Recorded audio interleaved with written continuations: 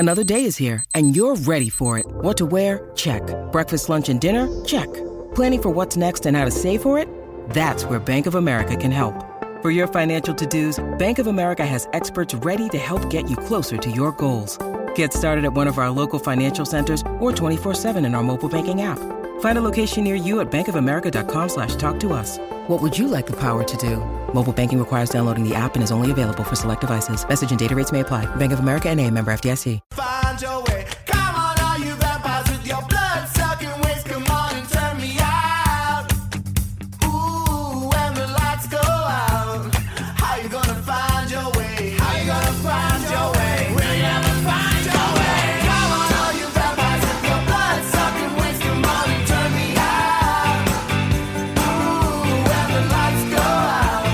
How you gonna find your way? Come on, all you vampires with your blood. Welcome into your Tuesday, the 7th of March. Good to have your company today. Before I tell you what's happening on the show, had a letter. I've had a letter delivered to the studio. And I'm trying to guess by the writing that it's from someone very, very young. It's in printing. A few spelling mistakes, but that's okay. I'm going to read you the letter. Unbelievable. Stop saying this word repeated over and over, sometimes up to 10 times a day. You moan and groan and get annoyed at people who keep saying learnings.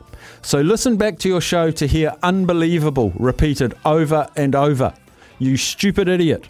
Saying it as everyone doesn't believe it, as saw with your own eyes or heard with your own ears. No name, but they took their time to handwrite it, put it in an envelope, put $1.10 worth of stamps on it, and sent it to the studio. I thank you, young listener. I wasn't aware I say unbelievable 10 times a day during the show, but thank you very much for your feedback.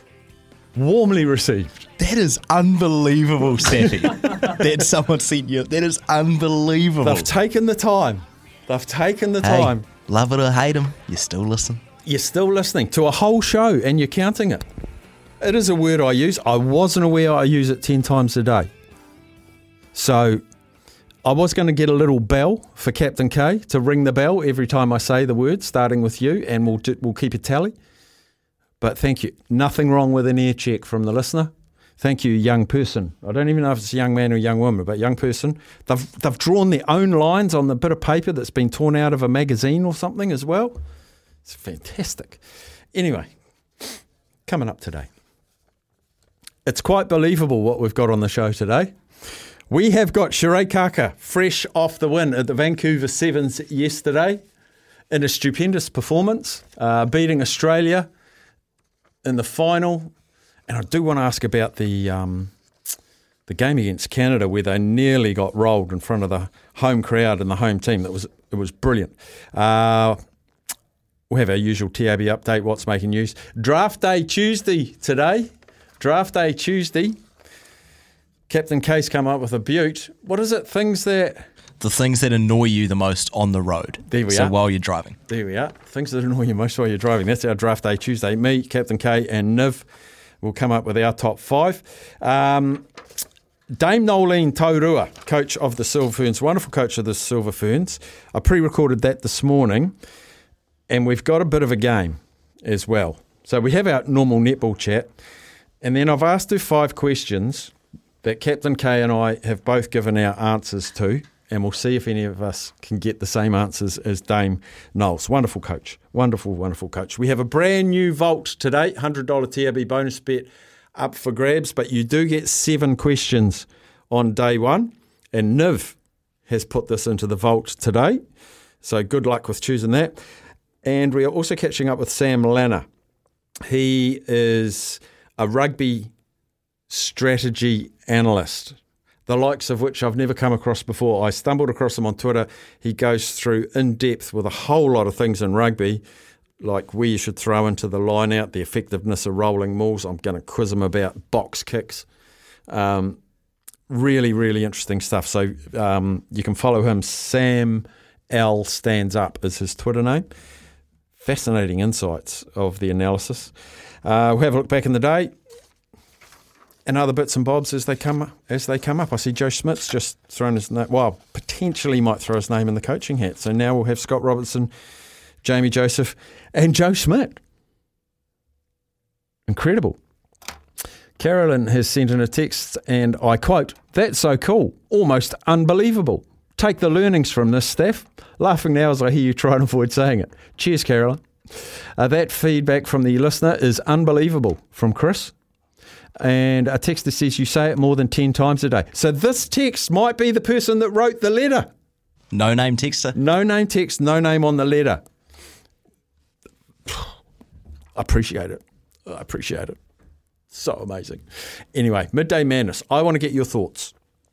If you could go back in time, and it could be as soon as yesterday, you wanted to be in the stands and watch the Vancouver Sevens, or it could go back to 1936 and you want to be in the stands watching Jesse Owens win the 100 metres. What would you like to go back in time and witness live on the sideline, in the stand, in the auditorium, in the jungle? Where and what would you like to witness live? That's Midday Madness. Give us a yell. 0800 150 811. Well, listen, Buster, you better start to move your feet to the rockin'est beat of madness. Yeah! One more from Cookie. Tell them to pee off and listen to Radio New Zealand, Staffy. It's unbelievable. I've probably said it 5 times, but they're from reading texts.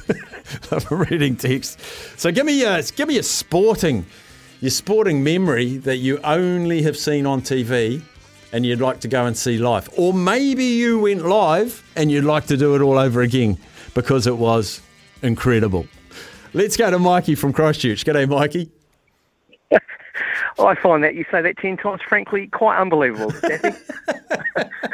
I tell you what, I was actually going to ring you, and I thought, better not. I was going to pull you up on something you said a week or so ago, which I thought was very bad grammar. Good. But I thought, from all the texts you began, I thought, I better not do that because it's just being silly. The sporting, one day I'll tell you, the sporting event, the sporting event for me, if I could go back in time, would be the 95 World Cup semi-final versus England. To see John Olomu in his absolute pomp and prime, Zinzan Brooks drop kick. That would be unbelievable, I tell you. Do we have a new catchphrase for the show? Oh, unbelievable afternoons with Staffy. Imagine seeing that one live. Oh, Seeing that one live. That would be brilliant to go and see that live, actually, because packed stadium as well. Best player in the world, like the most famous player in the world, doing his thing. And then after that game, I'd get on a plane and I'd go back to New Zealand because I don't want to watch that final ever again. The final, dear oh dear. Just a quick one for your team pick Tuesday as well. Yes. Christchurch drivers. That's all I have to say about that. Oh, and you're a Christchurch man. I know. I have to put up with this every day. It's horrible. So Christchurch drivers, the worst thing on the road. Okay, I'll take your word for that. I'll tell you what, they've never met a red light that they like. I'll leave it at that. Yeah, okay, nice work. I hear you. I'm picking up what you're putting down. Thanks, Mikey. Have a good show. Cheers, buddy. Actually, someone texted, I think it was Craig, said that I said gambit instead of gamut. And I think you're right. In fact, I know you're right because I looked them both up and I've been using it wrong. So I will take the lesson. Happy to take the lesson. Happy to take feedback. Love it. Sporting piece. Sporting. Live. What would you like to go back and watch live? I love this. Ed, Tolaga Bay. Kia ora. Oh, that's an easy one, Steph. Yep. Well, I'd go back and watch the old man play for the East Coast. I'll go watch him play the Prince of Wales Cup, and I'll go watch him play the Ranfurly Shield against Wellington in 1953. Oh, you're joking. Yeah, they played Ranfurly Shield, East Coast versus Wellington. Wellington was stacked with all the All Blacks. Oh. Well, that's 1953 All Blacks. That's a wee while ago, mate. Oh, man. One of the East Coast boys put that photo up on his Facebook, and I seen it, and I went, what? Man, but I had been drinking that day, and so a little tear got into my eye. Yeah. What's the Prince of Yeah, Wales man, Cup? that's the Māori Trials. Oh, okay. That's one of the oldest photos I've got of the old man. That would be special too. If I could transport you back to watch your dad play, mate, I would do it. Boy, because that fellow was a standoff second 5 centre. Play it all, eh? Run hard, kick the goals, score the try. Yeah. Nice. Yeah, man, back in the day. Good man. So he was. Yeah, I never seen him play. So that would have been awesome. Yeah. But I think it runs in the family because the young fella hasn't seen me play. Oh, hasn't he? You're going to have to make a comeback, mate. Oh, man alive. Well, actually, he did see me play, but that was in, what was it? The East Coast Legends game. Oh, yeah. Oh, I scored a try there. There you are. Yeah. But I wasn't at my peak, though. That would have been better. Yeah. Anyway. Good man. Let's go. Thanks, Ed. Cheers, boy. Always good to hear from Ed. We go over to Melbourne. Always good to hear from Darren. G'day, Darren. Hey, Staffy. How are you? Good, Darren. Mate, I'm turning back the clock a little bit here. I would have loved to have been at the Wimbledon men's final, 1987, to see Pat Cash beat Ivan Lendl. Oh. That would have been magic. Pat Cash at the top of his game was brilliant, wasn't he? God. Oh, he was so good. But Lendl needed to win that to win the career Grand Slam. Oh, no. So close. Lendl with it. He had the majestic backhand, didn't he? The backhand passing shot down the line. Oh, yeah, but I always just remember him for having sawdust in his pocket and the ball boy having a dustpan and brush and cleaning it up after every point. So, yeah. Nice. So, I just remember his tennis, not the sawdust. But, yeah, that would be it for me. I just remember watching it. It was just mind-blowing at some stupid hour in the morning. Yeah, it's similar. Like I watched when Chris Lewis played Kevin Curran, and then I always remember the Kevin Curran match, and I think he played McEnroe in the final of Wimbledon. He did. In straight sets, I think he got beat. But the Kevin Curran match was incredible. Yeah, that would have been good. I mean, that's the trouble. He played his final to get to the final. Yeah, that's it. Awesome. Good memories. Great topic. Thanks, Staffy. Cheers, buddy. Yeah, keen to hear what everyone would have liked to have seen live and actually be there and soak in the atmosphere. The Life member, Zaid. G'day, Zaid. Good afternoon. What do you got, Zaid? I would have liked to seen, I think Niv and Karen would know, I think it was about 2012, 2013, Chelsea versus Bayern Munich Champions League final, and that was when Peter Cech's save was on in the penalty shootout, and it was when Didier Drogba scored the winning penalty. It was just a great game. That's when I first ever Chelsea game I watched, and ever since then I've supported them. So yeah, that was probably I would have loved to have been there and watched that game. Was that the game that Drogba got the amazing header? Yeah. Oh, I wish I could send you there, Zaid. I wish I could send you there. A cool UFC fight would have been the Chuck Liddell, Tito Ortiz. Yeah, good. Yeah, Jeez, you know your history as well, mate. See that rivalry would have been pretty cool. I know it would have been real cool, but obviously it wasn't alive. UFC 1, when it was the old school UFC, when it was jiu-jitsu versus kickboxing, and they had all the different martial arts, and they'd put them up against each other. Yeah, and the karate guys came out in their karate uniforms and stuff. Yeah, that would have been cool as to see. Yeah, God. What number UFC are we up to now? What are we up to? 266. 260. It's had 265. 260. Yeah. God, and then in between all of those, there's been all of the fight nights as well. There's something every weekend, which is perfect for a fan like you, isn't it? Yeah. Yeah. Good stuff, Zay. And, one other thing. Blues versus Crusaders. The Blues lost final in 2003, but I wasn't alive for that. Just missed that on that as well. So, yeah. Mate, what would I like to say in that? Soon people will be wanting to be transported back to 2023 Blues Crusaders final at Eden Park, you reckon? Maybe. Good man, Zay. You enjoy your day. Thank you. Cheers, buddy. Thank you. Give us your sporting events you'd like to be transported back to and watch live, in person, in the flesh. The atmosphere. There's been some amazing atmospheres. there's one football game, and Captain K or Niv will be able to help me with this, and I'm probably going to get the teams wrong, but there was something like 3 goals in the last 4 minutes in a Champions League, and it was either Man U or Arsenal, and they had to get... Ole Gunnar Solskjaer, United Bayern Munich. Yes. And he came off the bench, Yes. scored 2 goals. United run away with the winner. Yeah. That was a terrible moment, Staffy. Nobody likes that moment. Being a Liverpool fan. Yes. All right, give us a yell. 0800 150 811. We'll take a break and we'll come back with your calls. Welcome back in. We're asking you to give us a yell on 0800 150 811, your favourite sporting moment that you weren't at, but you'd like to have been at. Live experience. Scott Taranaki. G'day, Scott. G'day, Staffy. Let's go back to Salt Lake City, 1998.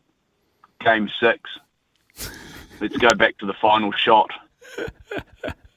Bulls beat the Jazz. Oh. That game, that moment, that crowd without cell phones. Oh, yes, when you actually had to watch it with your eyes and not on the screen on your phone. That's right. And then talk about it later to your friends instead of showing them on a phone. Yes, that's... Yep. that is Sitting there with a beer and actually having a conversation. Yeah. Imagine that. Oh, I love that. That's my moment. That would be something to behold. I think. To be honest, every single Chicago Bulls winning championship finals would be pretty awesome to go to. But that one there, for the significance of it, would be pretty cool. I think. Yeah, I do too. That'd be the Michael Jordan era would be incredible to be. Imagine being a Bulls fan. Living in Chicago where Michael Jordan and Scottie Pippen and co were doing their thing. Wow, what a ride. That's life, is it? That is you've clocked life. You've clocked life. You're bang on. Everything else, births a child, don't matter. Bulls, they're in town. Can you imagine that? How much tickets would be to go to those games every single week? Gosh. I'd live poor. I'd live in my car. Just to go. A lot of them do in Chicago. Yeah. It's true. You'd have to be friends of a friend to get tickets to those things. It'd be amazing. Oh, man. I bet you there are some fans in Chicago that just have programs and programs and programs. You just go to their house and it'd just be littered in memorabilia, and you'd spend hours upon hours just going through it all and feeling like you were 16 again. It'd just be great. Yeah, nice. Lovely. Nice work. Good on you, Scott. Enjoy that. All right, thanks, mate. Cheers, Bye. buddy. Let's go down to Dunedin. Dino. This will be an interesting one, Dino. Yeah, mate, I was having a male look. Listen, to be brutally honest, I thought it was favourite moment you're at. So, luckily I heard that and I wasn't on beforehand because I would have been a bit stuffed. But honestly, I would have loved to have been in South Africa in '96. When Fitzy is punching the ground. Because that just broke all new boundaries for us, for the All Blacks. South Africa at home was impossible for, all sorts of reasons. But once you, break that egg and you're away, there was no holding us back after that. And that's what scares me with Ireland now. They've done the same thing and they're getting exactly the same results, and good on them for that. They worked hard. They got the chocolates and good on them. But I would have loved to have been in South Africa in '96.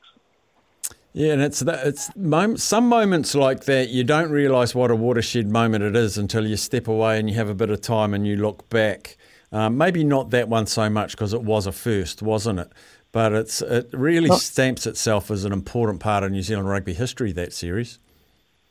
It gave us the belief, in as much as South Africa had never admitted, but it gave them a little bit of doubt.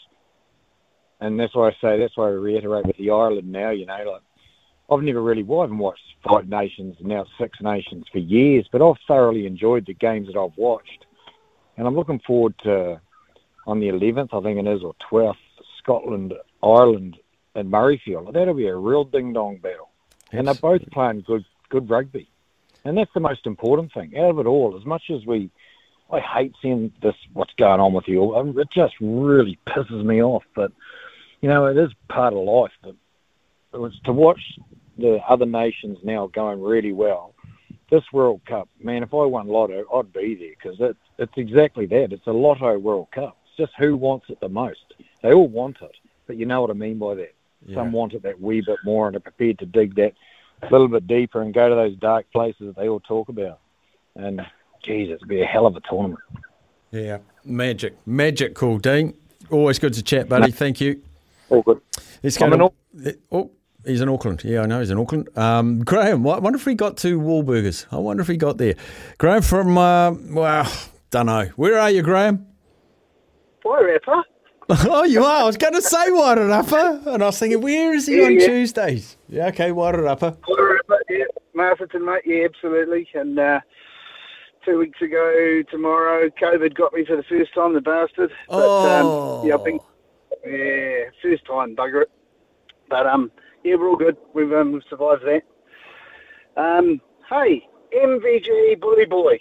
Come on, the double 9 data. That must have been, if you're in the front row of that must have been euphoric. What a great shout. How quickly I'd forgotten about that. Thank you for reminding. That would be epic. Like, darts crowds are good on their own, but a double 9 data, yes, boy. Oh, absolutely. The MVG was just like, and then Bully Boy gets it. Just like, it must have been amazing me in the crowd of there.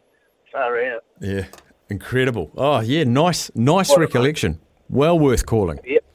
Did you go to the Golden Shears? Oh, no, you had COVID. No, well, I could have. I was out by then, but the missus got it 2 days after me, so I set out her time with her as well. So yeah, no, didn't get to Golden Shears, mate. But Kieran Mick, I don't know what he would have been there. I'm sure he would have. Yes, mate. Absolutely. I wonder if he still MCs it. He encouraged me to go one year, and I went the following 3. It's such a good event, the Golden Shears in Masterton. Yeah, exactly. And I still catch up with Kieran quite a bit. So went to his, the night of the election. It was just unbelievable. A few TAB boys came over too, mate, in support, which was awesome. Nice. Awesome. Yeah. Good man, Graham. Hey, mate. Enjoy your day. See you, boy. Mark says Rumble in the Jungle. Ali Foreman. I would love to have been to an Ali fight. Probably that one. Or Thriller in Manila. Oh, it's probably a bit hot there. Ali Bombay. Guys, can I go into the future and be in the stands when the Warriors win the NRL? It's our year. Yes, you can. For Midday Madness, you can do whatever you like. And here's a beaut. Here's an absolute beaut from the old mate Hawks. Real name, Jeff. 1983 Melbourne Cup. Kiwi. From a long way back. Come from last to first in a phenomenal performance. Kiwi! The pride of New Zealand. Snowy Lupton, Waverley. There you go. Good to hear from you, Hawks. Got your number now. I'm going to text you. We'll take a break for news, sport and weather. Had some good trips down memory lane. The sporting event you would have loved to have been present at. And soak in the atmosphere. And watch the win. Watch the battle unfold in front of your own eyes, and just nothing beats live sport actually being there. Someone texted through before the Wellington Sevens back in the day. Incredible. I went to 10, 11, 12 in a row before it shifted. The first 5 or 6 were brilliant, and it started to wane a little bit, and everyone says the fun police, and I sort of by and large agree with that. But yeah, the Sevens live was amazing. Amazing. We'll take a break for news, sport and weather. We'll come back. Give us a yell, though. 0800 150 811. Buster, you better start to move your feet to the rockin'est beat of madness. Yeah!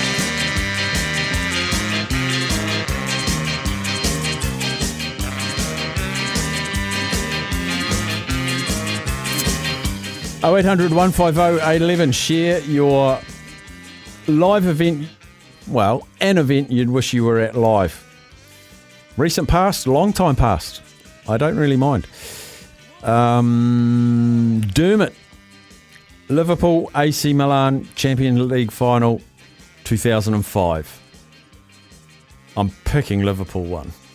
That night in Istanbul, 3-0 down at half-time. Liverpool come back, win the Champions League that night. 4-3. Beautiful night. No, it went to penalties. Oh, did it? Stevie G slapped one. Stevie slapped Gerrard. one away. He was a one-club man, wasn't he? Yes. Oh, no, he wasn't. So but he pretty much was, and then he went over to LA Galaxy. Oh, right. Towards the end of his career. But yeah, strictly a Liverpool man. In the Premier League. Yes. Yeah. About the letter, Staff, I'm guessing it wouldn't be a young person. A bit of effort to focus on something like that, possibly not of sound mind. Well, maybe, but I thought I'd read it. They took the time to write me a letter, so why not? I'd love to see World Cup soccer game and Maradona and the Hand of God from Shannon. Ray Sefo and Mark Hunt, brutal K1 fight. Oh, and Kiwis versus Australia winning the World Rugby League Cup. Yes, good shout, that one. You're welcome to text them through, 8833, Temper Beer Post text machine, or 0800 150 811, which is the number. Scott's called. G'day, Scott. Hey, Steph, how you going? Good, Scott. I've got three. I've got three that I would like to be that, and I've got to chuck this one in first, just to bring Captain K and Niv down a little bit. But Phil Jagielka scoring right at the end at Anfield a couple of years ago to make it 1-1 with a stunner of a goal right in front of the Cop. It just would have been beautiful to have been there. I wish you could see their faces now, just quietly. It's just been too much Liverpool talk in the last couple of days. Yeah. But I've got to admit the prank to Ricardo if they went through was. Yeah, someone actually, before you leave that, someone asked me what happened. So, Niv, could you please explain what you did on the back of 7-0? Oh, I just texted him yesterday before he came into work, and I said, "Hey Ricardo, I've left something in the fridge for you, just a little drink." Just offering him an olive branch, so he can ease the pain and just, calm down a little bit, because it was a pretty stressful day for him. But he opens up the fridge, and what's the drink in there, Captain K? It's a 7-Up. And he thought he was going to get a beer to help him soak away his woes, but no, the 7-Up. It worked a treat. Yes, it was brilliant by the boys. What's your other two, Scott? It was definitely, even as an Evertonian, I've got to say that was actually quite funny. The other two would be probably one that quite a few people got to go, but the semi-final at Eden Park with the cricket in 2015 with Grant Elliott hitting the six at the end. Yeah. Just to be there at that moment would have been pretty awesome. And then the other one would have been back in 2002, the preliminary final with the Warriors and the Sharks, where the Warriors beat the Sharks over in Sydney. So obviously booked the place into the final. Obviously, unfortunately, the final didn't go away, but to get there in the first place. But to beat the Sharks in that semi. And it just died away just after he said that. Oh, no, we got you back, Scott. Yes, Warriors, Sharks. What chance the Warriors this year, Scott? I think they'll improve. I mean, I'd love, obviously, to say that they'll go through and win it or top four, but I think, after the weekend, if we can play like that, it's not going to be a bad season. I think if we can... I'd love to get in the playoffs, but if we can get around into the top 10, I think that would be a good step, and then obviously look for a top 8 next year, and obviously improve, and then hopefully, in the next couple of years, maybe go even better. Yeah, I feel like the Warriors fan base have, almost through necessity, developed a little bit of patience and are prepared to not make the 8 as long as they fight week in and week out. I fully agree with that. I think the problem is, over the last few years, I don't think there's been really a plan in place, and it's kind of just been, let's hope we can make the final and the finals, and there's been no real recruitment structure or anything, for the right positions and everything. But I think, you're just starting to see a few boxes being ticked this season, which is good. And I think, starting with the defence, if you don't concede, you're generally going to win. I think there'll be positive steps this year, and the next two games are going to be pretty tough, especially against the Wounded Roosters, and then obviously up to Townsville as well is going to be tough. But after that, we've got a few winnable games here, and being back at Mount Smart will obviously help as well. Bang on. Good man, Scott. Wish you a good season with the Warriors, and enjoy talking to you. Thanks, mate. Thanks, Steph. Have a good afternoon. Cheers, buddy. You too. Graham Marlborough, formerly Northland. Welcome in, Graham. G'day, Steph, mate. I've got 2 or 3 quickies, if you don't mind. I would have loved to have been in Auckland last year for the Super Final. That would have been pure magic, watching the Crusaders dismantle the beloved Blues team of some certain quarters in Texas. and that would have got me ready for this year. This one hasn't happened yet, but I hope it does. And that's one day my beloved Scotland beating the All Blacks, and I'd love to be there in Murrayfield with my cousins. I'm a staunch All Black supporter, but that just to sit there with my family and watch that'd be the way they're playing at the moment. I don't think it's too far away, and yeah, it'll just be the environment would be unreal. So that'd be something I'd like to happen, but who knows? The other one, the last one is my brother's home from France. Sadly, our mother's taken a bit of a turn for the worse, and he reminded me when I was about 10 or 11, I played in a game of rugby. My mum never used to come and watch me play. She's always scared I was going to get hurt. I was a skinny little white guy from up north, and she came and watched me play. I played for Morawa, which is a little freezing works town up there, and she came and watched. There's two schools had a yearly rugby game, and she came and watched with the dad, and the whole place went nuts. I managed to get a runaway try, and I remember looking back and seeing my mum running on the field, waving her arms about, my dad waving his arms about, trying to drag her off get her off the field, and I just remember that vividly in my mind. Sadly, Dad's not with us anymore. My brother was talking about it to me last night. He said, that was just, it was a cool event in my life because she came and watched, and so if I could do that again, that would, or go back to that moment, that'd be quite nice, because I don't think we've got too many moments left with her, unfortunately. But yeah, those are my sort of three. Oh, and go back to the old mighty Taniwha. They beat this team. I think it was Manawa 2. I think that's a dodgy line, Kieran. I think that's a dodgy line. I was actually there, and I think a guy sort of like 10 rows wrong from me. Staffy was there too. He was crying, but I was jumping around. I'd love to get with those two teams, and would shake hands and hug Staff, and I'd buy you a beer and a pie, mate. Absolutely. You have a good day, Staffy. Cheers for that, brother. Cheers, boy. Oh, Graham brought a tear to my eye. We'll take a break. We'll come back with Joey. We'll come back with Bruce. And if you want to join in, 0800 150 811. Oh, we love a corrector. Someone's texted in and said it's not Jesse Owens, it's Jesse Owen. No S, Staff. In this case, I was right. It is Jesse Owens. Oh, jeepers, ding. It is Jesse Owens. You made me double check, but thanks for making me double check, but I'm happy with Owens. Let's go to Joey in Auckland. G'day, Joey. Yeah, g'day, Steph. Some things that players and footballers do, Carlos Spencer against Canterbury, I love my mates down in Christchurch, but what he did that day, that would have been just an absolute gem being in Auckland. Obviously, we saw it on telly. But also then to kick the conversion, that was rubbing it in. And the other one too, Staff, was the joy. Being an Aucklander, it was sad, but the joy after Stone intercept. Oh. And Mike Mills coming across trying to get him, he couldn't get him. But the joy of the Waikato supporters was just, it was just unbelievable. That's just fantastic as well. And the last one is racing.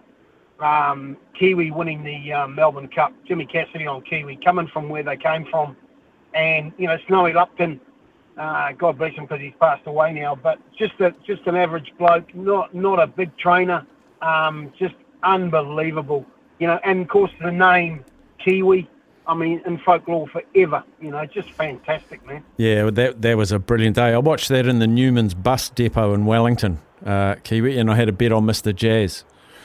So I didn't win the money, but I'll always remember that race day. Yeah, well, exactly. And also too, Andrew Mertens in South Africa. That was that was a classic. They must have really upset him for them to do that, because you see Mertz on television now, as a commentator over there. He's jovial and just a lovely bloke. Stuff like that. They do great things, don't they? And sport brings out sometimes the best characters in a lot of people, doesn't it? Yeah, it really does. And Mertz absolutely is one of the best blokes you'll meet from rugby. Good shout, Joey. Thanks, bud. Cheers, mate. Cheers, mate. We'll go to Bruce in Christchurch. G'day, Bruce. G'day, Mark. Great topic, mate. Hey, look, two very quick, bizarre ones.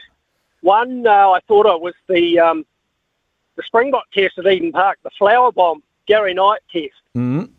To just go through that again, the bizarre moments that happened during that match, because you sort of forget a lot of them, but that would be one to recap. Another one that I was at, but I still haven't seen the game, was the bloody Fog semi-final against Wellington at Jade Stadium. Yeah, I was at that game too. I was at that game, and I was lucky enough to be down on the sideline, so I could probably see it a lot better than the people in the stand. And I actually suggested they sent, I actually offered to go round to the far side and commentate from the far side, but Tony Johnson ended up going to the one side and Grant Nisbet on the close side to try and do their best to call it. Yeah, well, my son and I were 2/3 of the way up the bloody big stand. Just occasionally you'd see a ball and a player, but that would be good to actually see that again. Yeah, without the fog. Yeah. Now, the one for really warm-hearted Kiwi pride was in Athens, I think, the triathlon. Hamish Carter and the other guy, our other boy, who came first and second. Bevan Doherty, yep. Evan Doherty. Outstanding memories there. That is. They went toe for toe. Just two great athletes, and we got over the line in first and second, and that just came flooding back, that memory. Good man. Good call, Bruce. Thank you, sir. Good on you, mate. Cheers, mate. Let's get through some of these texts. Staffy, for me, would be one of Tiger's Masters wins. Carl, yeah, well, that'd be 2 ticks, wouldn't it? Watching the best golfer at the best tournament. I agree with going to the 95 World Cup. I also want to go back to the Wellington Sevens in the 2000s before the Fun Police ruined it. Also, the first WrestleMania. You can have that. I won't go with you to that one, but you're entitled to that one. I agree with Mikey in Christchurch. Christchurch drivers are the worst in the country, and I'm a truck driver. Hesitation is the worst thing. That's from Mark. 2008 Indy 500, seeing Scott Dixon win would have been amazing. Dixon or McLaughlin for the win this year, Mark from Lower Hutt. The other one, I will quickly, we've got a very time for one more call. Simon Hamilton. A long time for a couple of weeks, Staffy, but the one, Sarah Ulmer breaking the world record in the big final. Yes. Her getting off the bike and just gasping for, it seemed like a minute just to even catch up with her breath. That was spine-tingling. I watched a replay of it a couple of weeks ago, actually. That was amazing. That's a great shout. And it's funny, like an amazing event, amazing race, but the endearing memory for me was her heaving for oxygen at the end of the race. Above all of the noise and the din of the velodrome, you could hear her gasping. And same, yeah, that's what I say. I watched it a couple of weeks ago on a replay. It popped up somewhere, and the Aussie girl that she beat, she absolutely smoked it because she came from behind. She was a good 1.5 seconds down at the halfway stage. So, yeah, impressive. Back she came. Good shout, Simon. Thank you, buddy. We'll take our last break, get some more text messages away before the news. Righto, some good text messages come through. Staffy, into the future in a few weeks when Joe Schmidt gets named All Blacks coach. Unbelievable, says Ken. 2015 World Cup semi-final, Eden Park. 5 to win off 2 balls. Enter Grant Elliott. Bang! Superman. Brad. Yes, boy. The golden hour of athletics. Peter Snell and Tamari Hellberg, Rome 1960.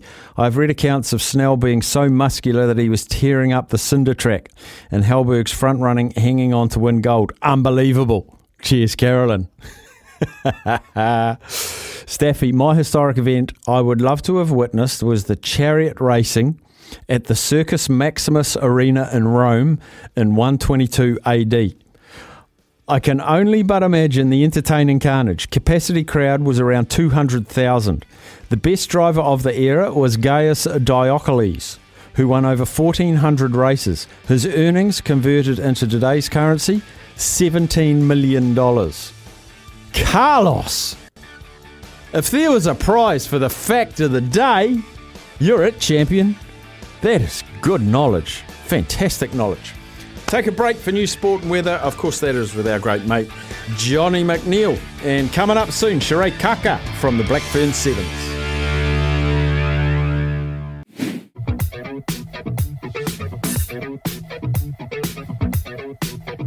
I was born in a city where the winter nights don't ever sleep.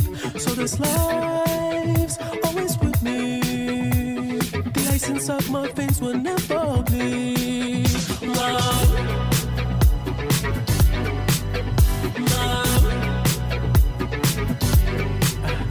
Every time you try to fix me, I know you'll never find that missing piece. When you cry and say you miss me, I'll lie and tell you that I'll never leave. Song choice? Explain. Kicking it off today, Sacrifice. If you remember, Steph, it's the Weekend Tuesday. So exclusively weekend songs. So I thought we'd kick it off. Weekend, that's right. A little bit poppy. Here we go, Steph. It's coming up now. Oh, okay. 1, 2, 3. Your favourite band? He's an artist, solo artist. Sorry, your favourite artist. The Weekend. The Weekend sounds like it should be a band, not a person. Well, it's like, yeah, Sounds Tame Impala, plural. isn't it? It's one guy, but Yeah. you always think it's a band. Yeah, great. Yeah, The Weekend on a weekday. How naughty. Tummy. A couple more have come in. Hi, Staffy. 2015 Rugby World Cup final, the 2005 US Open Michael Campbell win, and WrestleMania 30. Now, I don't know what the significance of that is, but I must have been a barnstormer, Jeremy. Ken said, Graham, I heard that comment. For another one from Graham. Steph, Joey made me think, if Carlos hadn't done what he did, would the Blues have won another title? Is it the curse of Carlos, or are they just not good enough to win? I think Carlos, when he went to the corner, he needed the conversion to deny the Crusaders a bonus point, I think, and he got it. I'm not 100% sure on that. 1999 Champions League final, my Man United winning late versus Bayern Munich to win the treble. When was Liverpool's last treble? Oh, wait, they never have. Incorrect. Brad. Manchester United actually following in a trend, I believe. Niv, do you want to fill us in here? The first ever English treble. Was actually won by Liverpool. Liverpool won the league. They won the League Cup, beating Everton 1-0 in the final, and they beat Rome 4-2 on penalties in their own backyard in 1984. Oh, look at them celebrating the hot box. Yeah. Staffy, I would have liked to go on to the League World Cup final in 2008 just to see all the Australians who thought they would win. And the Kiwis won with Wayne Bennett from George. That would have been fantastic. 2019 Cricket World Cup final, I would invade the pitch with a sign saying it's only 5 runs. Staffy, I'd give anything to watch Brazil and Pelé at the 1970 World Cup. That is a great shout. The underarm and the Snedden catch game at the G would have been amazing as a Kiwi to be at. Greenie, I suppose we could always ask Smithy. I don't want to ask Smithy about those. I did it once and promised I'd never do it again. There was another one down here somewhere. Bodyline series from Brennan. That's the one he wanted. 2002 FIFA World Cup and watch the Brazil team in action. Good shout. Pac-Man says Dick Taylor winning his gold medal 10,000 metres 74. What a buzz that would have been seeing him live running that last lap. Oh, who are the Brits? David Bedford, David Black, and Kip Kino. How am I going? Ooh, something like that. But Dick Taylor, 10,000, QE2 Park. Hey, Staffy, amazing game to be back in the day for atmosphere. Would have been the next game back after the Man U plane crash. Would have been sad, but amazing. Also, when Buller had a 9-all draw and the Ranfurly Shield scoring more tries but didn't get the chocolates way back in the day.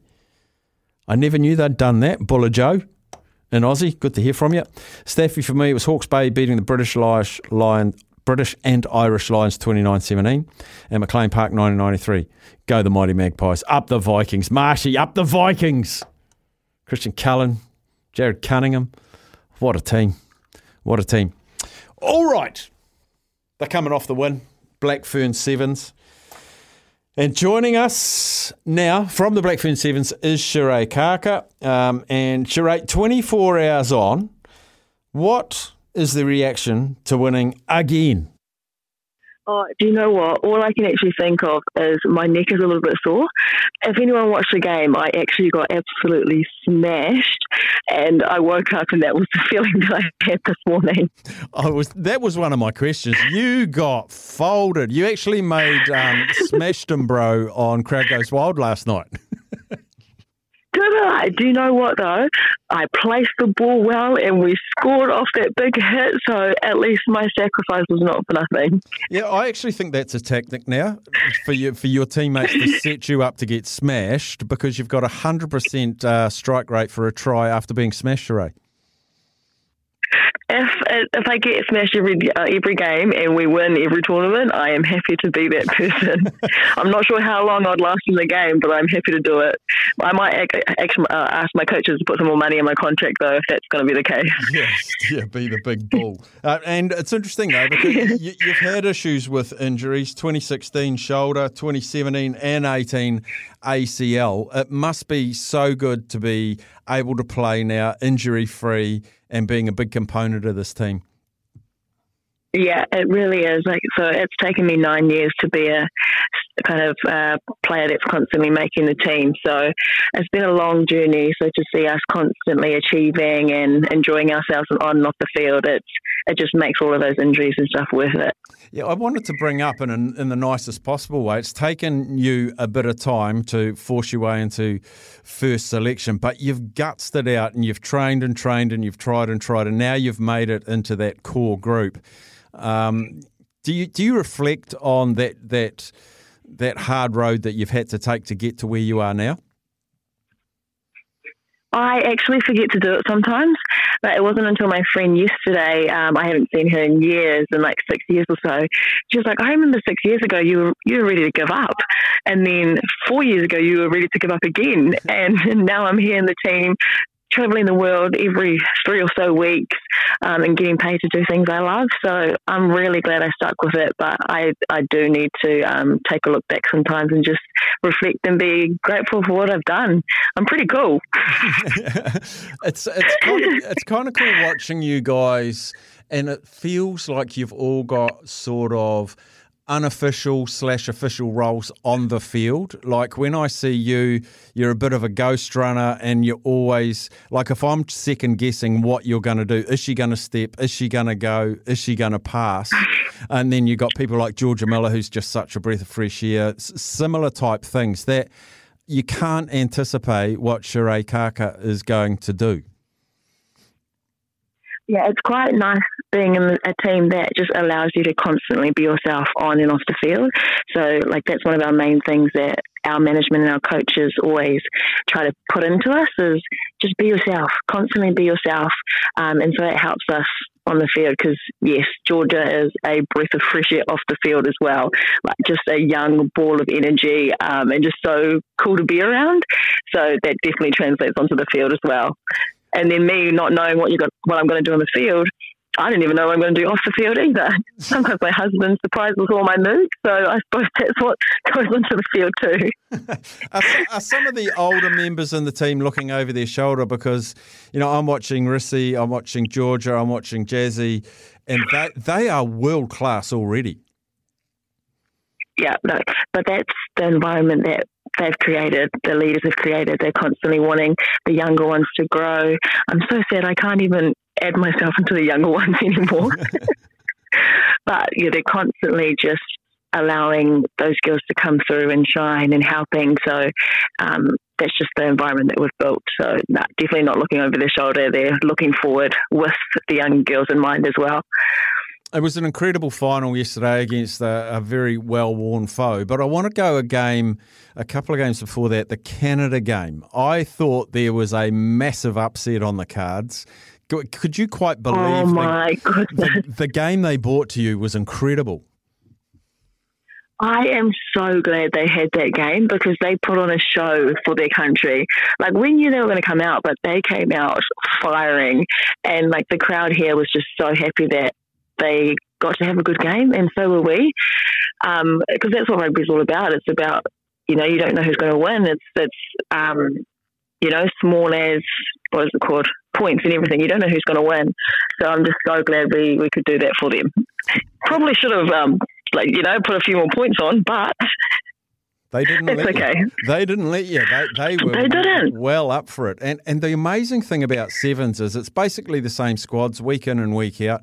And we see huge ebbs and flows of performance. I mean, we saw it from the USA and the men's side of the draw, got pumped by 50 twice by the New Zealand men's team.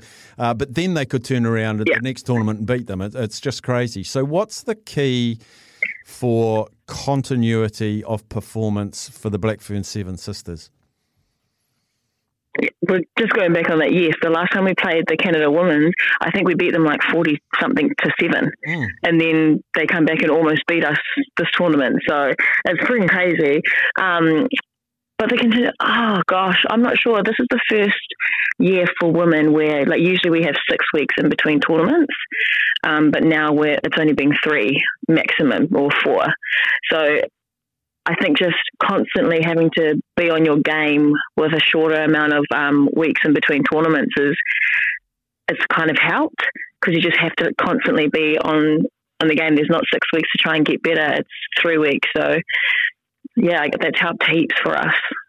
Can you let us into the dressing room a little bit between games? Those sort of 3 hours between games. What is planning? Is it recovery? Is it massage? Is it chats? Is it music? What goes on between games in a tournament environment? It's a bit of everything. We're actually really lucky. We've got a trainer that understands us really well. So she actually writes out a plan for us, and then we just go and individualise that to whatever we think we need as athletes ourselves. So some people might need a nap. Some people might need to do extra analysis. Some people might need music right really early. So it's kind of just whatever you're feeling in the moment you do. But there's always music within that hour before we're playing. And a little bit of cringy dance moves as well, but you have to have those. It's good heat, good vibes. And when you get to the end of a tournament and the final, like the adrenaline's flying, you've won another tournament. The thing I love about you guys is, even though the world expectation is you'll win, when you do win, you are so euphoric that you've won, and you don't take winning for granted. No, well, see, I just don't know what it is, but just because Sevens is such an exciting, fast game, you can't not be elated about winning.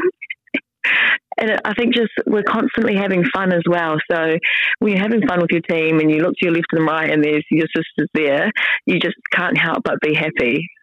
It's amazing. Can I ask you about your skipper, Sarah Hirini? She's been on the show a lot, has Gossie, and I've known her for a long time. She was scoring long-range tries. What's got into her? Yeah. Oh, I have absolutely no idea, but whatever it is, I want to keep it going.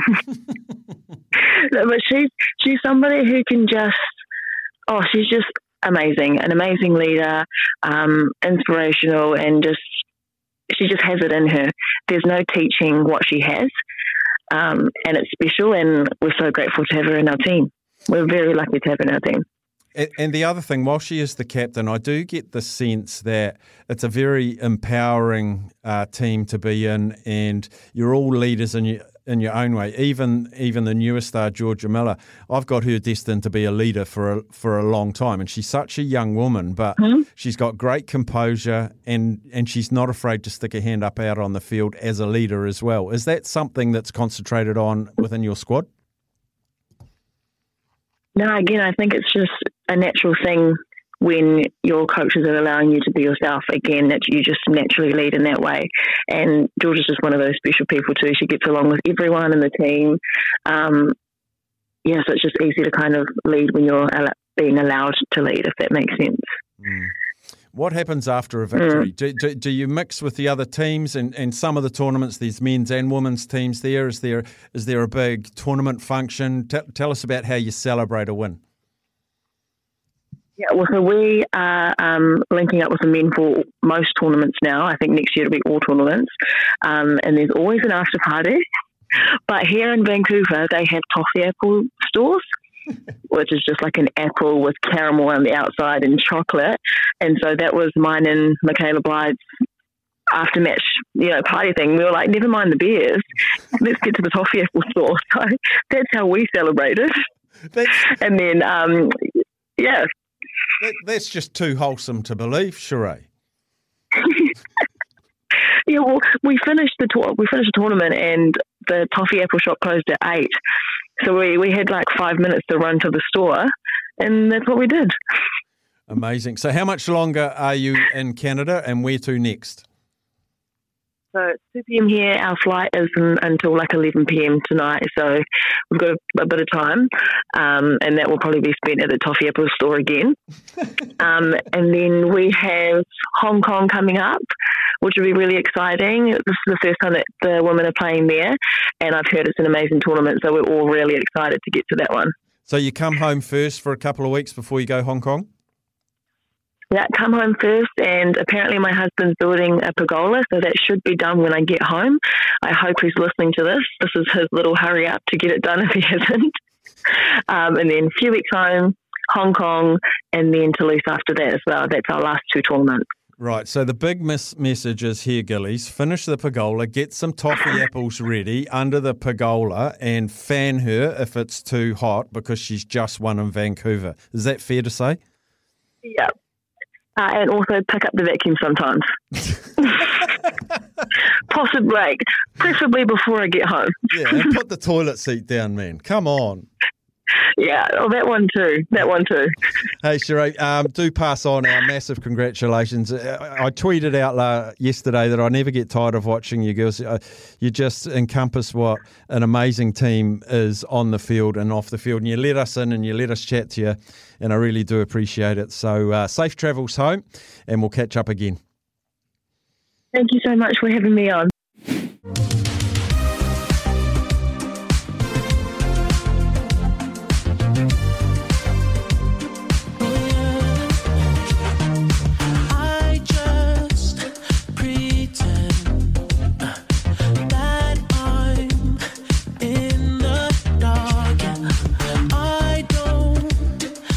Feels like the weekend already, Captain K. Creeping up, isn't it? I'm looking deep in your eyes for this one. So all the tunes today are from The Weeknd. The artist called The Weeknd. Yes, Abel himself is his real name. What's his real name? Abel. What's his surname? Tasman? Tesfaye. Oh. From Thank You DJ Niv. Tesfaye. Yes. Where's The Weeknd Abel Tesfaye from? Well, he was residing in Toronto, Canada. Mm. Before he left for the United States. There's actually a song on here called Sidewalks, which explains his journey from he left home, was homeless in Toronto, and then he moved over to the States and started his music career, and it took off, and he's never looked back. Happy days. How was the chat with Sheree Kaka? Honestly, that almost brought a tear to my eye in the way that she was so happy to have won yet again, but the way that you were right, like the way that they celebrate after they win their 100th millionth Sevens tournament, they first thought, we've got 5 minutes until the toffee apple shop closes. We've got to go now. I just find that amazing. I remember talking to, I'm going to try and remember which netballer it was. It was a Silver Fern anyway, and I said, how do you celebrate massive wins? And it was in Invercargill after a Steel game. I said, how do you celebrate after wins? And they said, mate, about as naughty as we get, one of us sneaks out to the service station and buys a few blocks of chocolate. I was just going to tell you, I might get in trouble. I'm not going to say the team, actually. One of the teams in the ANZ Premiership, their celebration is someone will sneak, if they're staying away, someone will sneak out of the hotel and get a block of chocolate. I know. And you'll walk around and share it, and you'll have little nibbles. And it's such a big thing, having chocolate after a game. It's like, ooh, so naughty. I love it. It's amazing. Yeah, it is amazing. It's unbelievable. No, it's not that far. I wouldn't overuse that word. Yeah, but Sheree Kaka, just beset with injuries to shoulders and ACLs, twice ACL back to back, and she was a travelling reserve to the 2016 Olympics, didn't play, and then got to go to the Olympics, win the gold medal. But when you watch her play, I love that all those players have different weaponry.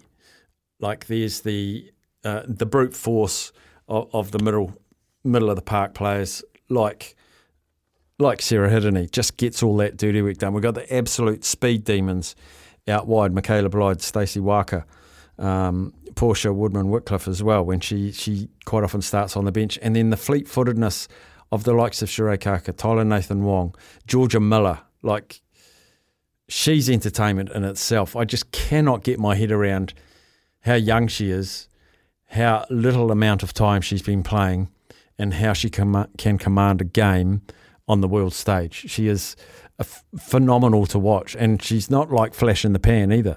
Does it week in, week out. We were talking about if you could go back in time and relive live a sporting event that either you can relive one that you've been to or one you hadn't. Good one here from Stephen. Staffy, watching Daniel Loader win gold, 200 and 400 freestyle 96 Olympics. Stephen. Good shout, Stephen. Great shout. Hey there, Staffy. Great topic for today. The 1973 Barbars, New Zealand, Gareth Edwards, etc. Yes, John Dawes, David Duckham, Phil Bennett. Oh, fantastic. We're going to do another one of these soon, actually. We highlighted that match. I think we called What a Game or something like that. I am working on another one at the moment. Hope you'll enjoy it. Maybe it'll be ready by next week. I've been going for about 10 days. But they do take a bit of work. So we will bring you spasmodically. I'm going to try and make it fortnightly, so a couple a month. We will go back at a momentous moment in time and celebrate things that will, once you've lived through it, it never leaves your memory. From Mark, I'm just on my way home from the course on my new golf cart. 105 for 18. Slowly getting there, lads. Well, that's good, Mark. The first target when you start playing golf is to go round and under 108. Well, this was my target anyway, because that's a 36 handicap. Is 36 still the highest? I feel like they've pushed it out now to maybe 54. But anyway, my first goal was to break 108. Second goal was to break 100. And then it's 90. That takes a while. And then the really hard one was 80. That's the really hard one. But I'm stoked for you, Mark. You've gone under the first hurdle. In fact, no, the first hurdle was taking up the game and having the patience to persevere. So if you got your 105 for 18, congratulations. Make sure you text all your little milestones. I want to hear from you when you go under 100. And then 95, 90, 85, and then the 80. If you can get onto 80 and you're 105 today, if you can get to 90, breaking 90 by September, $50 TRB bonus bet. I don't know whether I'm allowed to say that. Get under 90 by, when did I say September? 1st of September. Get into it, Mark. Practice. And practice from 100 yards in, more than anything. 50 yards in, even more. Chipping, putting. That score will come down. Thank you for sharing. Thank you for sharing. We'll take news, sport and weather now. On the other side, we'll catch up with someone from the TAB. Not quite sure whoever answers the phone. We'll also find out what's making news and other bits and bobs.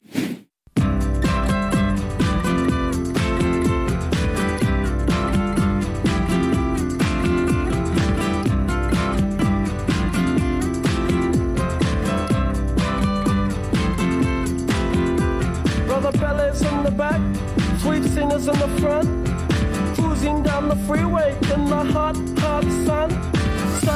Let's cruise down State Highway 1 and we'll call in for a cup of tea and a bit of a punting chat with Brendan Popplewell. BP, welcome in. Hey, Steph. How you doing, man? Very well. Tuesdays, back in my day, was the day I used to set the prices for Super Rugby. And I see this, they go out on Mondays now. So you've obviously, you're working your rugby bookie hard, doesn't get a day off. Oh, gee. Hey, back in your day, that was a long time ago, wasn't it, Steph, when you were doing those sorts of things down there? And we used to go and play a lot of cards and do all those sorts of things on Friday nights. To feel as though that was another century ago, Steph. Oh, glory. I remember when it very first started, people will find this hard to believe, sports betting was open from 10 a.m. to 6 p.m. and we had 60 options total. 60. That was it. No power plays, no specials, no money backs, no multis, no nothing. No. Now there's 60 options on one game. Yeah, I know. We choose which baseball game will we take today? Which NBA game will we take today? Fascinating stuff. Yeah. But for me, the big game of the weekend for New Zealanders is probably Hurricanes Blues. Hurricanes are at home. Still waiting to hear if they've got Artie or not, though. Yes, and I guess that might be the one thing the punters are waiting on too. We have seen a little bit of money towards them at the same time. They're hovering around that 240 mark, 160 for the Blues. Draws kept safe at $18. The best place we've seen any support around the Canes is in that 1 to 12 market space as well, with a $3.40. Blues 1 to 12, 260. Blues overs 340. Point start at the moment is sitting at 3.5, where things sit there both at $1.87. But yeah, in the early stages of betting, there has been a little bit of money towards the Canes at the 240 mark. I really do feel like it's a weekend of some great matchups, isn't there? I mean, we've got that one, as you mentioned. I even look at a game like the Brumbies and the Reds, where look, the Brumbies look good, and the Reds coming off a big win against the Force. Brumbies 152. We had some good interest in that price, to be honest with you, Staff, to beat the Reds, who are $2.50. And more importantly, the Highlanders Chiefs game too, to kick things off. All the money's around the Chiefs. I sort of feel for the Highlanders. They could be a team that might be suffering some heavy defeats with what we've seen already, and a lot of push towards the Chiefs 13 and over at $1.37, and even a bit of Chiefs minus 21.5 at $1.87 has also been touched up. One of the probably least looked at games I think might provide some of the better value, and that is Moana Pacifica taking on the Force. Now, I know it's in Perth, but I'm a bit uninspired by the Force. I feel like Moana Pacifica might be targeting this one to get a win. Yeah, well, I think the punters are a little bit the same as Staff in early betting, because punters don't want it to go anywhere near the $1.50 with the Force, with what they put up last weekend. So best price we can sort of find here that's taking any interest at the moment is, in fact, around the Moana Pacifica team to the plus 12.5. So it's the away point start, which is plus 12.5. It's currently $1.37. So if you're looking for some sort of multi where you're thinking that you want a few insurance points on your side, that 137 has been the best one taken so far. The point start at this stage is plus 5.5 at 187. But if you're just looking for that more insurance factor, that 137 is running through a few multis at the moment with Moana Pacifica at plus 12.5. One round in to the NRL. Before we look at a couple of the games, the outright winner, of course, we saw Penrith go down, we saw the Roosters go down, we saw the Storm just squeak through, Broncos winning. There was a bit of a lottery of results over the weekend. Has it had much impact on the outright market? Yeah, it has. Look, Brisbane Broncos, who obviously beat the Penrith Panthers, have moved to a quote of $10. They were around that sort of $16 mark, I think it was. So they're now $10. Been good support for the Bunnies. Bunnies are $7. I think they're a team that will take a lot of interest throughout the next few weeks. The South Sydney Rabbitohs, they've got a really strong squad. They've got pretty much the same team from last year. And we saw them at their best last week, of course, with guys like Latrell and Cody Walker. They've got try scorers. They've got a good pack. There's lots to like about South Sydney Rabbitohs.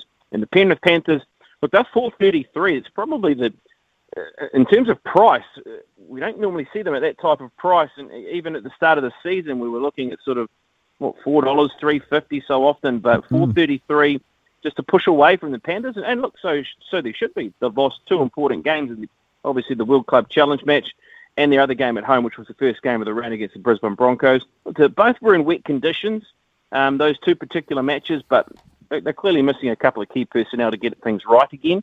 Api Coruscant, I think, is the one key man there that they are missing. Roosters, $6, despite their loss against Dolphins. Melbourne Storm at $7.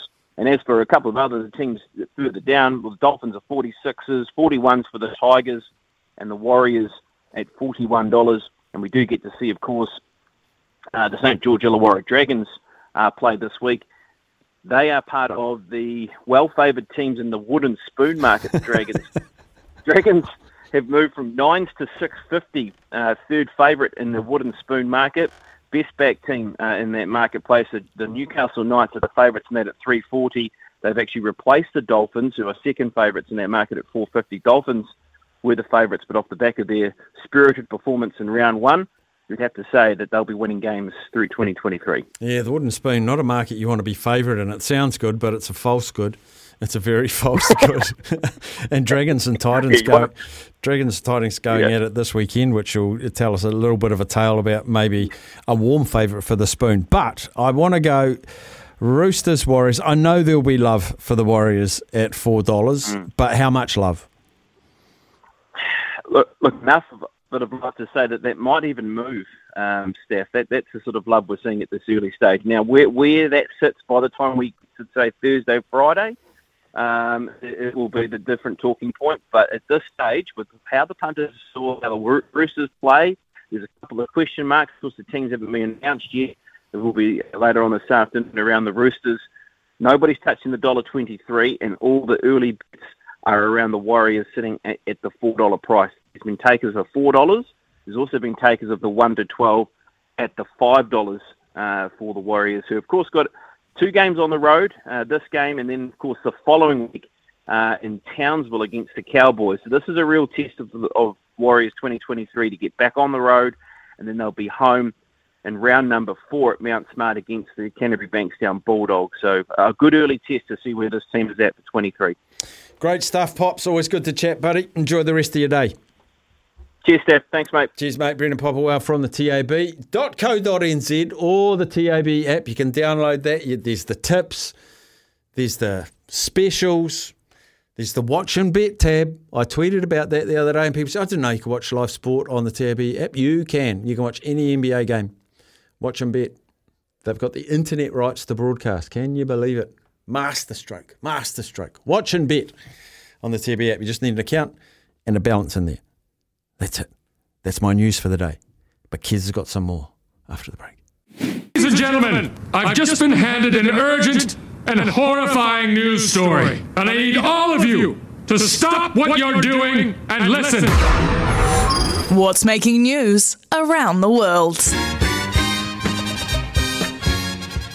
Well, I'm fully reclined, Captain K. Wow, where's Staffy? I could just see the top of your head. You're leant all the way back. Yeah, well, I'm Tony Kemp's chair and it just reclines too far. Can you just speak up a little bit there, Staffy? Sorry. I'm in Tony Kemp's chair and it reclines too far. It does. Uncle does love a lie down. Yeah. So I thought, Staffy, I'd take you through what's making news before we crack on with some real news from the main man, Johnny Mack. Please. Mihailo Tolotos. Have you heard the legend of Mihailo? He's just, there's a story that's come out and he's an urban myth. Do you want to know why? He was the world dominoes champ, but you tell me what the latest story is. Is that true? Yeah. Wow. So there's another fella here who lived a full life up to the age of 82, never laid his eyes on a single woman. Ever. So Tolotos, he was born in 1856, so I doubt that this is the dominoes champion. Oh, it could be actually. Dominoes has been around since the 14th century. Was that your sporting moment? You wish you could go to Mihailo Tolotos 1857 dominoes final. He lived in Greece on a special mountain that it doesn't have a name for yet. They're calling it Mount Athos at the minute. And it's just been rediscovered where he used to live. And so he was raised around Orthodox monks, and they never told him about the woman. Wow. And so once he was in his early 70s, a dear friend came to visit him to explain the concept that he'd been married. It was such a shock that Mihailo fell ill, and unfortunately only lived to the age of 82 after hearing about his first woman. So imagine going through your life and you just thinking everyone's a man. Well, he never left the mountain, and so it was just him and his monk peers around him his whole 82 years of life. Wow. Yeah. There was the top comment on that story was he lived a peaceful life. I had a friend whose grandmother lived in Turangi. Yes. Had never been further south than Waihuru and never further north than Taupo. And she was 70-something. Part of me likes that, you know? It's like, it's just, you're true to your area. Like, why would I leave? I've got everything I need here. Yeah, well, you got the enjoy it. Takanu hot pools, you got the Z service station, good little bakery. There you if you care to go off State Highway 1. Love Yeah, it. There you go. There has been a little morgue incident in China. In 2014, Zhu Congulur was confirmed dead. Staffy, please don't, man. I tried my best. Was confirmed dead following a car accident. He was then cremated. Family and friends identified the body, thinking it was him. The damage was so bad. That was in 2014. They've just found him. He's reappeared. He's reappeared. And he's been writing letters to the family since 2014. He just had no idea where to send them because he had severe amnesia from the incident. Now the Chinese authorities are in a little bit of trouble trying to figure out who was cremated. It's a bit of a dodgy story. So he was cremated. Yeah. But it wasn't him. He's reappeared. His grandson was actually going to get an apple juice in a village 20 kilometres. Yes, 20 kilometres from where he was raised. And he said to this fella on the side of the street, "You look like my granddad." And so he said his name, and the guy's face lit up, and he came and took this kid in and showed him all these notes that he'd been writing to his family for years, being like, "Hey, I'm still alive, I just don't know where I am." He was 20 kilometres away in a nearby village. So I just thought that one, bit of a slow day. Staffy, to be fair. That's an interesting day. A British woman living in Australia had a reality check. So 2 weeks ago, she posted on Facebook, "I'll give anyone $20 to come remove this large insect from my house." And it was a very large stick bug. You know, Australia have their bugs. She's back on the same Facebook page this week. She's offering $50 for someone to come and remove a spider from her house. Only an hour later, a snake. So it's $100 if you can come and take the snake and a spider away from this British lady's home who's lived in Australia for 2 months. She's in the Sydney eastern suburbs, and according to the Daily Mail, the woman has posted on Facebook 3 times since arriving, all offering money to take out a pet or insect from her house. Wow. It's a bit of bad luck, isn't it? Imagine going, we're going to start a good life over here in wonderful sunny Australia. Day one, you got a snake. No, you get a stick insect. Yeah, you get a stick insect. Then you Week go later, then spider, you go snake. I was staying at a resort in Australia once, and there was a snake up in the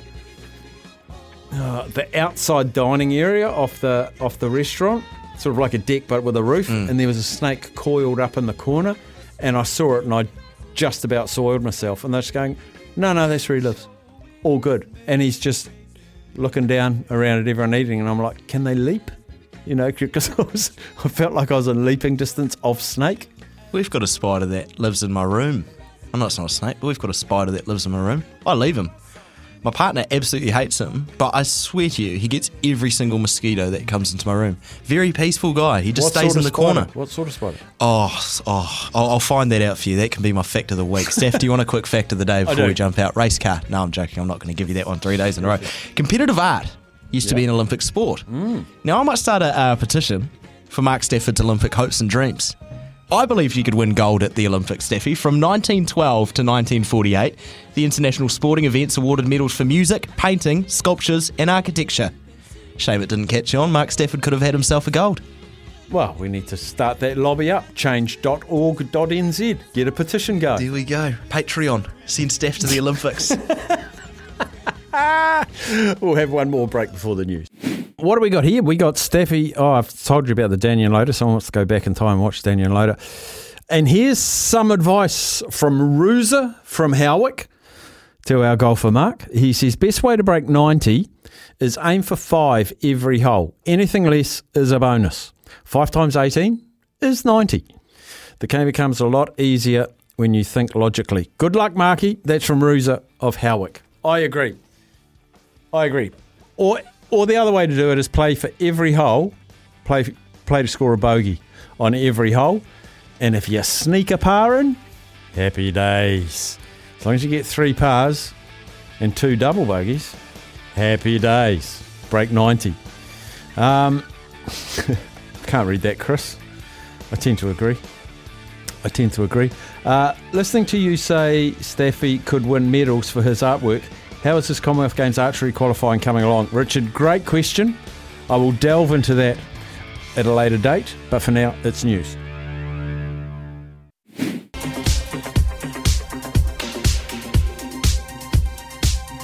saw the fire in your eyes. I saw the fire when I look into your eyes. You tell me things you wanna try. I know temptation is the devil in disguise. You risk it all to feel alive, yeah. You're offering yourself to me like sacrifice.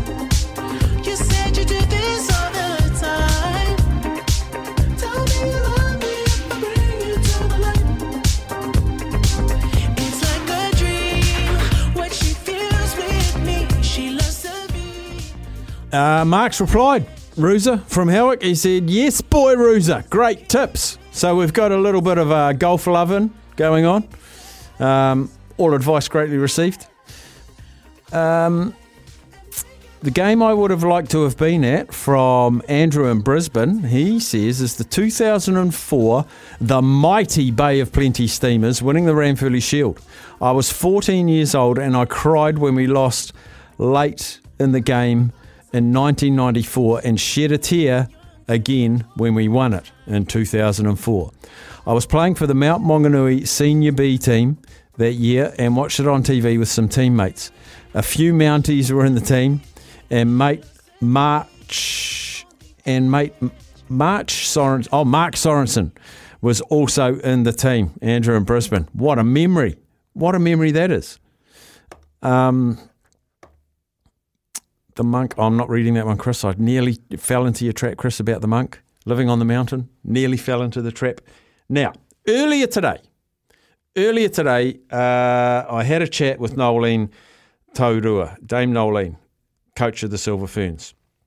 We've split this into two bits, and there's a reason for it. But I'm going to play you the first bit, which is a netball chat, a good old netball chat.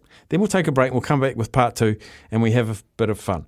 But Dame Nolene joined me this morning, and of course the ANZ Premiership is back up and running. They've all played one round, so I asked Dame Nolene what she made of round one. Look, it's always that fact of getting the competition underway. Good to see where people are at and good to see that starting point. So I'll be happy to look at round two. I always think there's that sort of teething, so hopefully as the rounds go on, they start to settle and it'll get juicy as it goes along. Yeah, well, I was really impressed with some players, and I can name them. You can't because you've got to keep your cards under your hat, don't you? But the form of some of the established players, particularly Karen Berger last night, I thought was fantastic. But the new girl Wormsley from the Pulse surprised me as well. And you must be delighted that these young 20, 21-year-olds are stepping up almost when they get their first chance. Yeah, I think that is the most exciting thing, actually. Wormsley has been in, I think she was with Tactics, came in her last year of school and filled in there for the first year and has made the move to Pulse over the last couple of years. And we had a bit of a gap in one of our camps last year, and she came in to fill that gap, and I was most impressed by her at that time. So I'm really happy that she's been able to get that opportunity to get out on court, and good things for her to come. Really excited by that. And of course, we've got the Worlds this year, so it's always got a little bit more importance weighted to it. What are you looking for when you go to these Premiership games or watch them on TV or there in person? What are you looking for to build a squad for such an important tournament? Yeah, the thing probably which is a wee bit different on this year is that we're not trialling, and sort of we got a bit of an inkling around that last year. And because of the time where ANZ sits and because of the deadline dates, it means that we just don't have the space and time to go into trials. So we pick 2 days straight after the grand finals. So that's a different position. Now, to counteract that as such, we've had, I think, 25 out of the 26 players who were named in the squads last year, the Silver Ferns and also development squad involved in international competition, whether it's been Fast Five, Constellation Cup, England or Quad that we've just had. So we've got a good taster, I suppose, of everybody as to what they look like against international opposition, their ability to be able to handle the pressure and execute day in, day out, but also game to game. And we've got really good data in that in regards to where we expect the shifts to happen, specifically around skill sets or the physical body. So each person has their own area, I suppose, that they have to improve on. But the great thing, it's been benchmarked against international standards and opposition. So we've got a fair whack of information, and we've gone through the grind, I suppose, of having people in and out of our system for a few years now. And now it's just about this ANZ and seeing the people that have done the work, that they are shifting in specific areas and they're putting their hand up. And I feel it's a good start for a lot in the first round. And some of the areas are just going to be really tough for us to be able to really whittle it down to 12. Yeah, because I'd imagine of the 12, you've probably already got 7 in ink. There can't be any denying of that. But I know the importance that you've placed on pinnacle event experience, because you just can't buy that. You can't inject that. You can't simulate that. Is that still a big focus, along with fitness, along with form, this pinnacle event experience? Can you explain to us why that's so important? Yeah, look, on all the Olympics, all pinnacle events where it's sport, and they've done the reviews, that's been I suppose, a telling sign or factor is to teams that are successful, people are successful, they've had huge pinnacle event experience. And it usually comes down to those people who can take the grind, is what we say. You know, we go away when we get to Netball World Cup, we're away for 3 weeks and you're in a managed environment, but it's that ability just to do your job, lead yourself. You're not high maintenance as such, and you're working for other people and yourself, obviously. And sometimes you can see when people actually do wilt because they're not used to that environment. Hence us trying to bring as many people in to get that experience under their belt. So, that's been a successful factor for us is that pinnacle event experience. But also, it's quite an interesting thing because when we went to Commonwealth Games last year, we were the least pinnacle, we had the least experience, and we were handed with what we had. And we actually did very well with the players that we had with us at that time. So, you've got to get the balance right.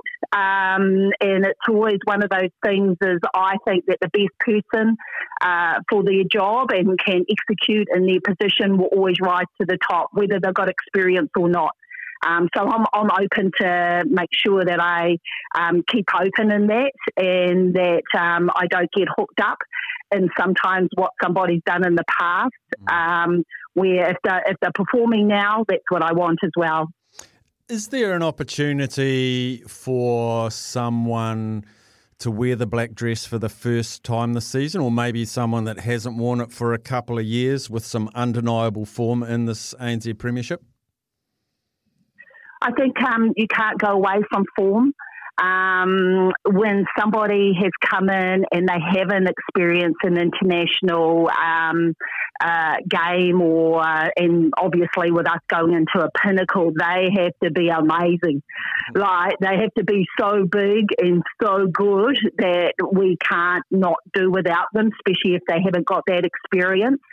It can't be, they have to probably be a number one position because, it's just, there's a lot of riding on it.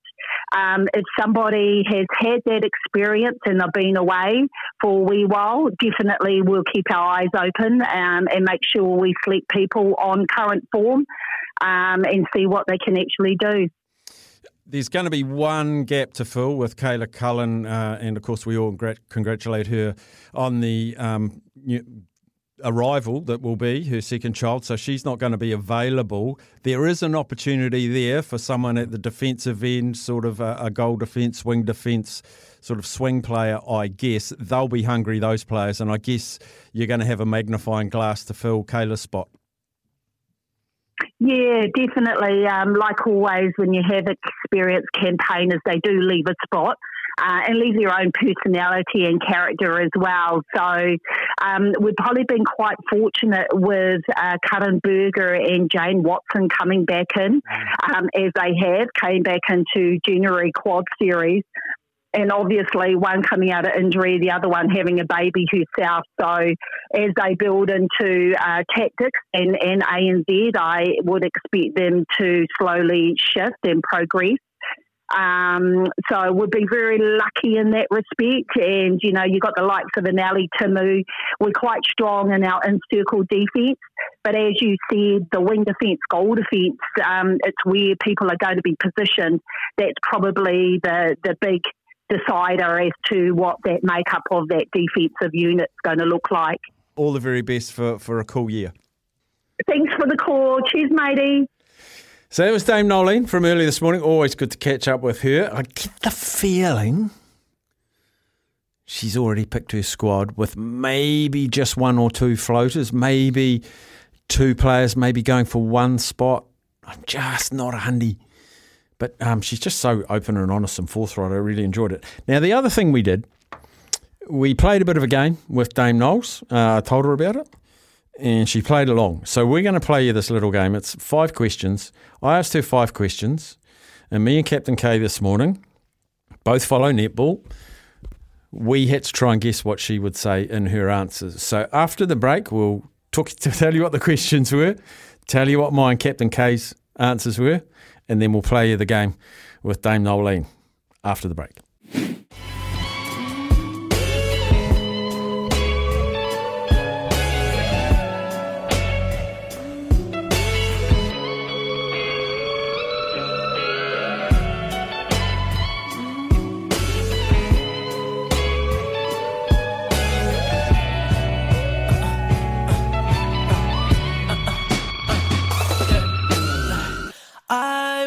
Tears when I was 18, so nobody made me but the main streets.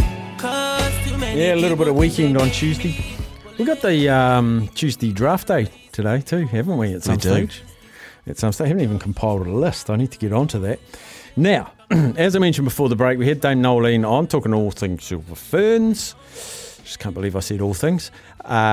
Unbelievable from you, Staffy. Thanks, mate. You've said it more than me today. I have. I'm having fun with it. Now, what we did with Dame Nolene, I asked her 5 questions.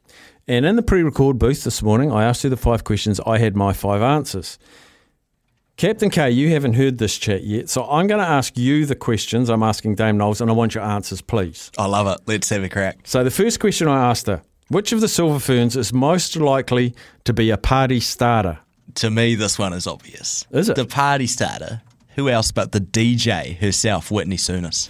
That's what I'm going with. So that's what I went with as well. I'm not going to tell you whether that's who she said or not. Okay. Great minds. So we both said Whitney Souness. Next one. Silver Fern, least likely to get a tattoo. Okay, my thinking here was who was the kindest. The kindest? The kindest, because like when I think of someone who's very, very, very kind and quite conservative, if that makes sense. So I'm going to guess Kelly Jury. Kelly Jury for you. I said Kate Heffernan. Oh, yeah. I think she might have a tattoo. Oh, do you? Maybe it's the other one. Maybe Kelly Jury's got one. Oh. Well, okay, we'll find out. We'll find out what Dame Knowles says. Interesting one here. Which Silver Fern plays through pain? Oh, you can make a case for all of them. But if she gives a single answer, I'm going to go for the biggest warrior that I know in netball, Sulu Fitzpatrick. Okay. I went Karen Berger. I just think she is tough. Yeah, and that foot injury, she played through it. Yes. Next one. Which Silver Fern cries after winning or losing? Like the emotional one, gets the waterworks going. I'm actually going to say Sulu again, just because of how passionate she is. Okay. I feel like if there was an obvious silver fern that would cry, it would be Sulu because of how passionate she is. See, I don't think gives everything to the game. Yeah, she does. And it wouldn't be an out on court though. Ah, okay. I don't think any of them would cry on court. So my answer for that would be Sulu. So my one was Ali Timu. Oh, okay. The defender, just because she tries her guts out, wears her heart on her sleeve, and I could just see her just shedding the odd tear for a win, amazing win, or a heart-wrenching defeat. And the last one I asked her was, which silver fern has the meanest pukana? Oh, nice. Nice. I'll go with this one because I've seen it plenty in person. I'll say Maya Wilson. Maya Wilson, yes, good shout. Seen it at many Stars games. It strikes fear into my eyes. So okay, I'll go with Maya. We only agreed on the Whitney one, but I went Sulu Fitzpatrick in that one. That makes it interesting now. It does. So I'll be interested to see who she says. So they were the 5 questions. That's mine and Captain K's answers. I know who's right. Well, I know who did better than the other, but I'm not going to ruin Captain K's party. So the first question I asked Dame Nolene, which silver fern is most likely to be a party starter? Oh, party start. Oh, God. Jeez. You mean a party? Yeah, like a party. After a game, they're going to start the party. Oh God, we're very. Oh God, these questions are terrible. That's only the first one. I'm going to say myself. I was going to say myself, but maybe I better get out of there.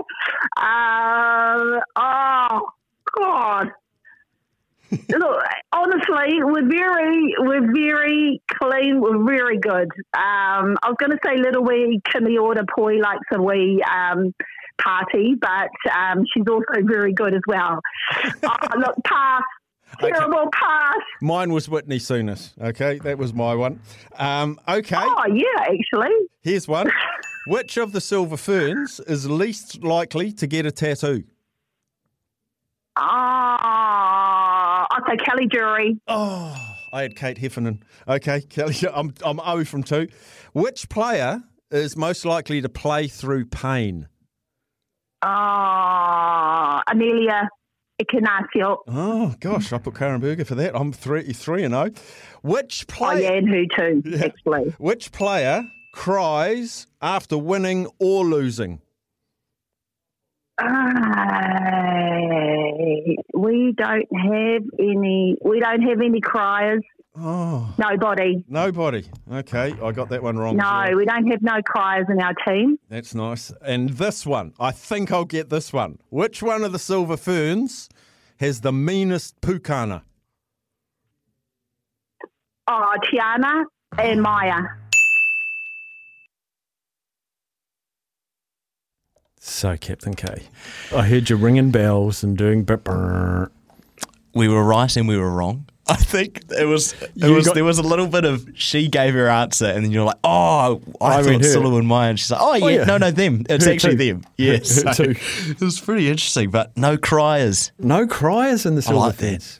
that. I like you see, and if I actually think about, I think there were tears. There were definitely tears the Gold Coast Commonwealth Games. Mm-hmm. Definitely tears of devastation. There's tears in national anthems. From WA? Yeah, from you. You cry in national anthem, but players do. Debutantes? Yes. And can I just say tears are not a sign of weakness? I just admitted that I cried during the national anthem. You always out of do. all things. Even if it's at the New Zealand Grand Prix. You got a bit teary. I did get a bit teary. At the I New was Zealand we were Grand Prix at around a Hampton lot Downs. of people that were looking at us, so I was trying to hold it together. It's interesting, eh? I actually don't even know what it is. I think it just reminds me of the greatness of New Zealand. I don't know. It sounds very patriotic. So what do you like at Olympic gold medal ceremonies if New Zealand's on top of the dais and the flag's going up and the anthem's playing? That's when I'll cry. Yeah. That's when I'll cry. I remember the most I've ever cried during the national anthem was the Constellation Cup Game 1 at Spark Arena, and I was sick. Do you remember that? We were going to go down and commentate it, and I was in studio with you, and I was saying, Staffy, man, I'm really not feeling well. I don't think it's good if I go.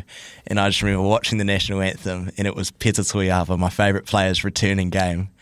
and I just saw her singing the anthem, and the waterworks just came, Staffy. I'm getting emotional talking about it now, but I think it's definitely sporting related, the national anthem tears for me.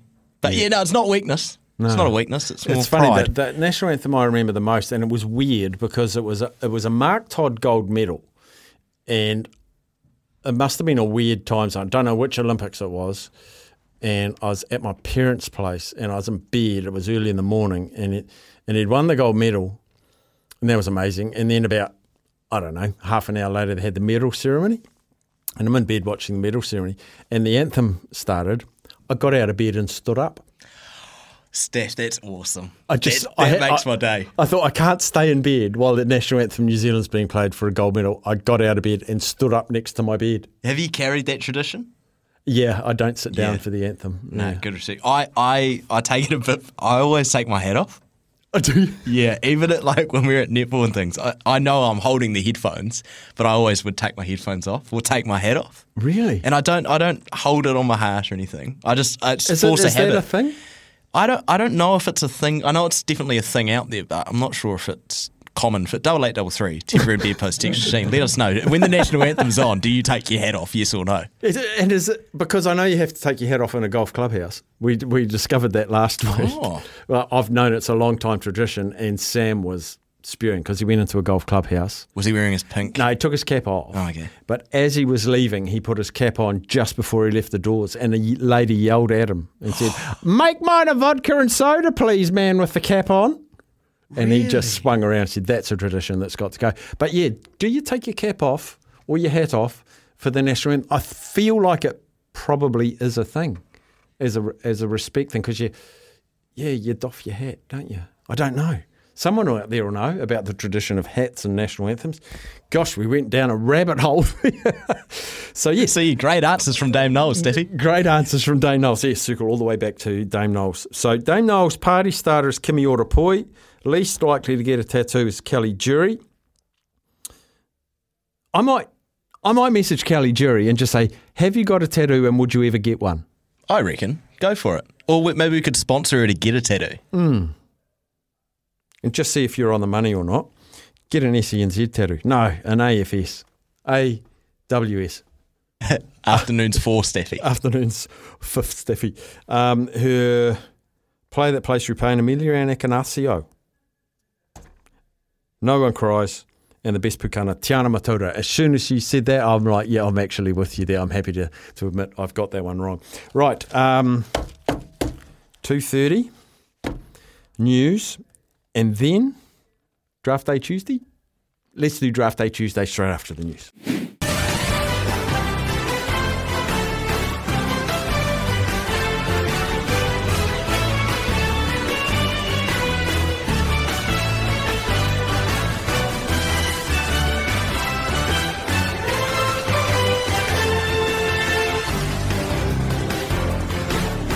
Righto. Live from the Autodrome. I've only written down 6 during the news, Captain K. I hope he's done in common.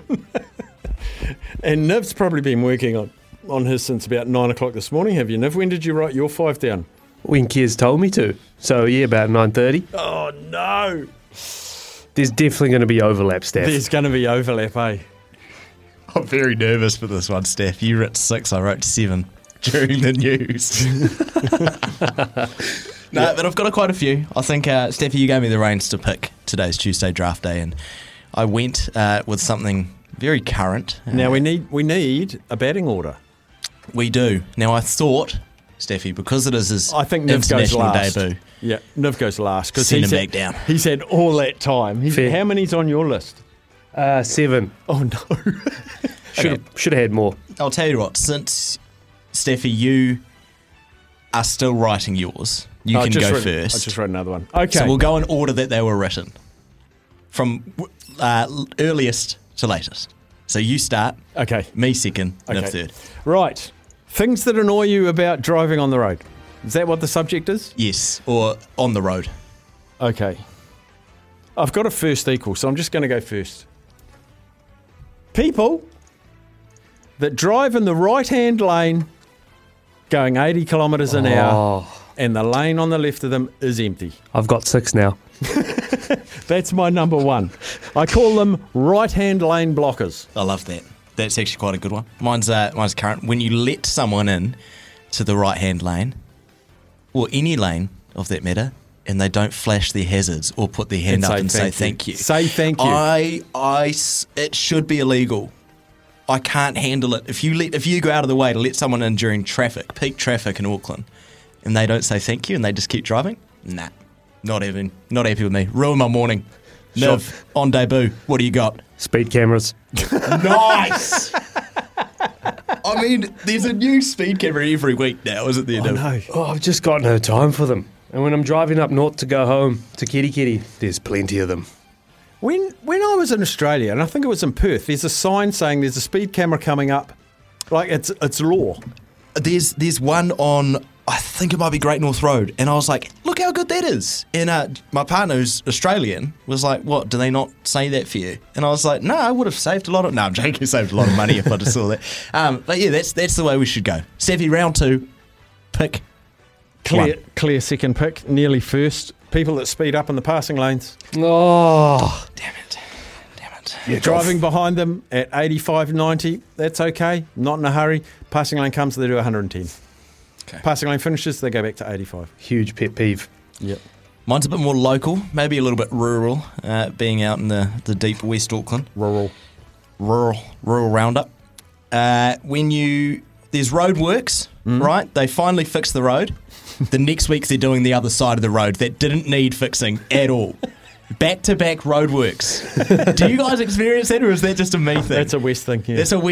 We've got nothing to do out West, so we just rebuild the same road twice in the succession of a month. We'll change it from gravel to perfect cement, and then the next week it's gravel again. It does my head in. Let me know as well. Niv. Mine's a bit more obscure. It's very urban, but what really grinds my gears are pedestrian crossings that come immediately after a roundabout. We've got a few of them. Geez, you've put some thought into this, Niv Dog. I'm pretty awake at 9:30. I'm pretty sharp. My third one, driving at night, and the person behind me has their lights on high beam. High beam. Oh.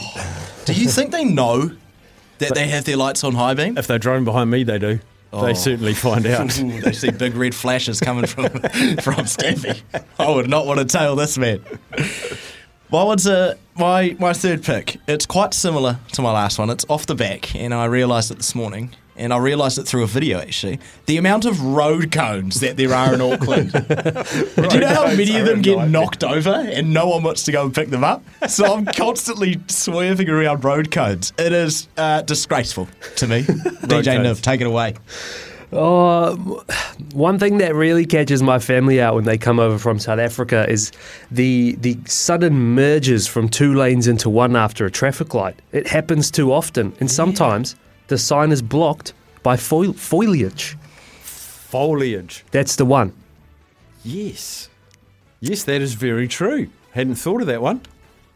What are we up to, number 4? Number 4. It's a little bit the same as yours, but not. It's a step before the people that don't say thanks for merging. Let people in that are on a side road and you're on Great South Road or you're on Lun Ave or something and you're sitting there. I'm like, one car, let me in, be 10 seconds later to your destination, but you sit there for a minute. And I always let people in thinking karma will come back. It's never come back. People don't let me in. I was just going to say, Staffy, it's people like us. You know, we let these people in, but they never let us in. I let everyone in. Oh, I'm the same. That really annoys me. Niv, I was going to sort of take your one. It was when people don't follow. So you're in traffic again, and we're coming up to a merge, and people don't follow 1 2 1 2. I know, like the zip. It happened to me this morning. So there was a car in front of me, a car next to me, and then a car behind me. The order is 1 2 3 4, right? And you merge like a zip, like all the signs tell you to do. Nah, this white BMW thought I owned the road today. And he took up off the right side and I had no choice but to let him in. And he didn't say thanks either. Here's me. Merges like Velcro. Niv. How many picks do we have left? You have 2. Oh, I've got 2. I have 1. I don't think anyone's mentioned the no indicators thing yet. It was next on my list. Sorry, Steph, but you take it. Yeah, mate, that really grinds my gears. Look, it just takes a split second. Just show me where you go. My final one, and this annoys the bejesus out of me, because I got a ticket for this when I was a young fella. Cars, and even more so motorbikes, that are horrendously loud. Like really, really loud. Excessive noise. I got a ticket for excessive noise from a cop back in the day because I had a small hole in my muffler, which I got a muffler bandage and fixed it. But those noisy mongrels that drive really late at night, can't do it. Noisy cars. You know what they say, you can modify anything but a car nowadays, can't you? That's a really good one, Steph. I do like that one. But as a young man myself, I better stay away before I bite my own tongue. My last pick. Changing the speed limit on your local road, right? We are in a neighbourhood where everybody knows everyone. We are all sensible and responsible drivers. There has never been a police car that's come down my road, and we've changed from 50 to 40 on our main road. And the exit has gone from 70 to 60. For what reason? I don't know. I'm all for safe driving, but if I get a ticket now because I'm subconsciously driving 70, like I have for the last however many years, and I get a ticket, I'm not going to be very happy about it. And I know the people of Waimalku, even further west, get my back here because it changes every second week. Niv, take it away. Your last one. For my last pick of things that annoy me on the road, Suzuki Swifts. Just can't stand them. Terrible car. Thank you. That's all. Millie drives one of those. Niv's the winner for me. Suzuki Swifts. We've had a few people saying people not turning their indicators off. Greg from the Naki. That's a good one. Yes. Women towing horse floats are easily the worst drivers by far. That's a fact from Dave. People who are half in, half out of the medium strip when turning right and they block up the left lane. Yes. And then we've got tears about anthems, which we'll get to. But because we have a pressing issue now, we have the vault to play. It's a brand new vault locked away by Navit. I don't know what it is. Do you know what it is, Captain K? I know roughly what area it is. Okay, so Niv, you have to tell Captain K, because we're going to take calls. You get 7 questions. Count them, 7 questions, yes, no questions. You can ring up 0800 150 811. If you can guess the sporting moment that's locked up in the vault, we'll give you a $100 TLB bonus bet. The vault. Just before they play the vault, I just got a text from my sister. Would you believe it? I'm on the Waikato Expressway, right in the right lane, stuck behind a car going 90 k's in a 110k zone. So it's real. It is real. Now, no calls for the vault. I know what you're doing. You're trying to get people to do the hard yards and you'll come and swoop when the TAB bonus bet's up for grabs. So here's what we're going to do. I don't know what the answer is, so I'm contestant number 1. And here's the thing. If I get it right, I get the $100 TAB bonus bet. It's only fair because no one rung. And don't ring now because it's too late. I'm going to play. 7 questions. Can I unlock the vault? Here we go. Question number 1. This is how you play. Question number 1. Is the sporting moment... I like location and era. So is the sporting moment take place in the Southern Hemisphere? No, it did not, Stephanator. Southern Hemisphere, no. Right. Did this event take place pre-2005? Yes, it was pre-2005. Can I have a guess? Whoa! He's going bold. Okay. Is this sporting moment involving... Is it a team sport? I'm just consulting. Is this moment a team sport? This moment a team sport. This moment is not a team sport. Now, I've picked up a clue there. this moment, is it a team sport?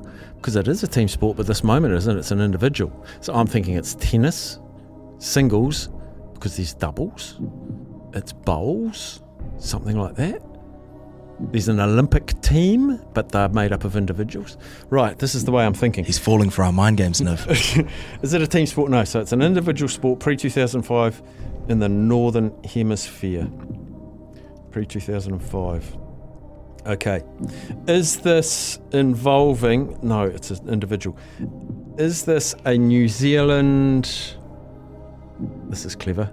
Is this a New Zealand sportsman involved in this moment? Double entendre. Yes, it is, Staffy. See what I did there? I do. Two and I questions don't like it in because one. you're getting close. Two questions and you in know one. these tricks with that. You can ask 5 questions at the same time. It's a New Zealander and a man. Okay. Is... What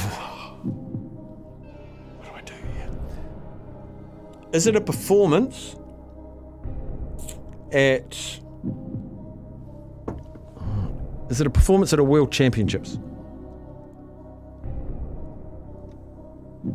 No. Damn. Okay. Is it a team sport? No. It's not Tour de France. Goodness me. Is there a ball involved in this moment? No. Oh, no. I've lost the scent. I've lost the scent. Is there a ball involved? No. So no ball. Okay. Is there... There's no ball.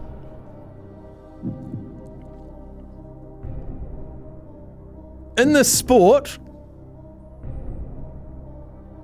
You asking me about the sport or the moment? No, the sport that's involved in the moment. Is the sport that's involved in the moment use equipment as opposed to running, swimming? So you know, Okay, so it's not just a bodily I understand thing. your question. Yeah. And good thing you asked it, because yes, it does involve equipment. Okay, can I have my guess? If you'd like, go ahead. Oh no, it's not a ball. I was going to say Chris Lewis. Not a ball using equipment. Is this moment... wow. Northern Hemisphere. I actually don't even know if I've got a guess. Mike O'Rourke, javelin. I shouldn't be speaking out loud. Is it... I'll just go Simon Wee Rooteny at the Winter Olympics.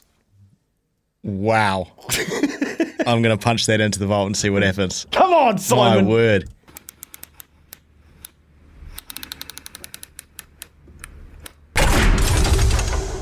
Just kidding, Staffy. Oh, you mongrel!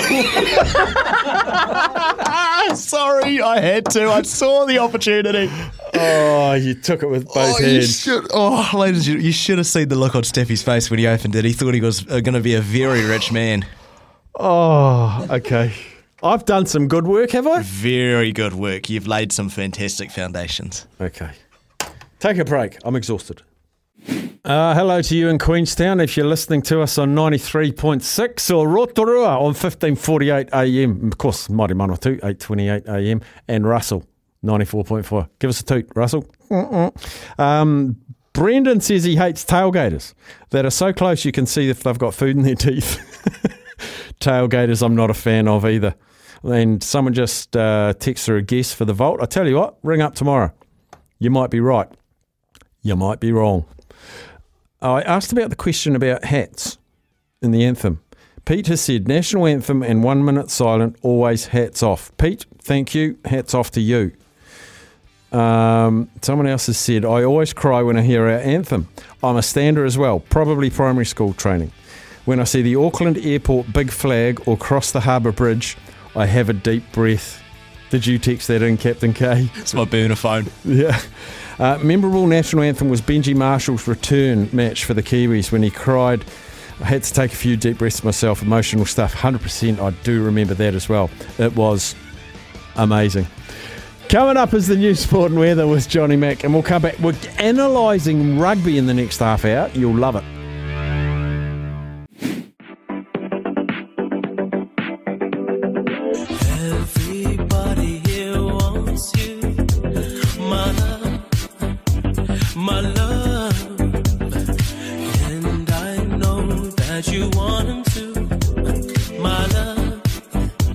my love.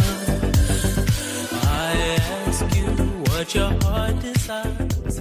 Just gone 3 o'clock, and we're going to get analytical on the great game of rugby now. Now, I stumbled upon Sam Lanner. He's in the UK. I stumbled on him on Twitter, and Twitter can be a wonderful thing when you want it to be. And finding Sam's account and analysis of rugby has been a great source of entertainment and intuition for me over the last couple of weeks. And he joins us on the line now. G'day, Sam. Hi there, Mark. Thank you very much for having me, and thanks for the kind words as well. Gosh, you've covered so many things in rugby, and it's actually really technical, but still easy to understand. You take the time to point things out to us about strategies of rugby and the analysis of rugby. So I just wanted to pick your brains on a couple of things that are irked in New Zealand. One of them is the box kick. The box kick from the halfback over the scrum seems to be quite a major ploy or a major use of ball, which I scratch my head at sometimes. Have you done any research or work on box kicking? Yeah, so it's the feeling's the same up in the Northern Hemisphere as well. The box kick, particularly off the back of the caterpillar lock, is particularly hated. It's quite interesting that teams generally retain about 14% of the kicks they make. So you mentioned obviously just before we started recording about kind of when you've got the ball, and when you kick it, you've got a 50-50 chance of getting it back. In reality, the likelihood of getting it back is quite a lot lower.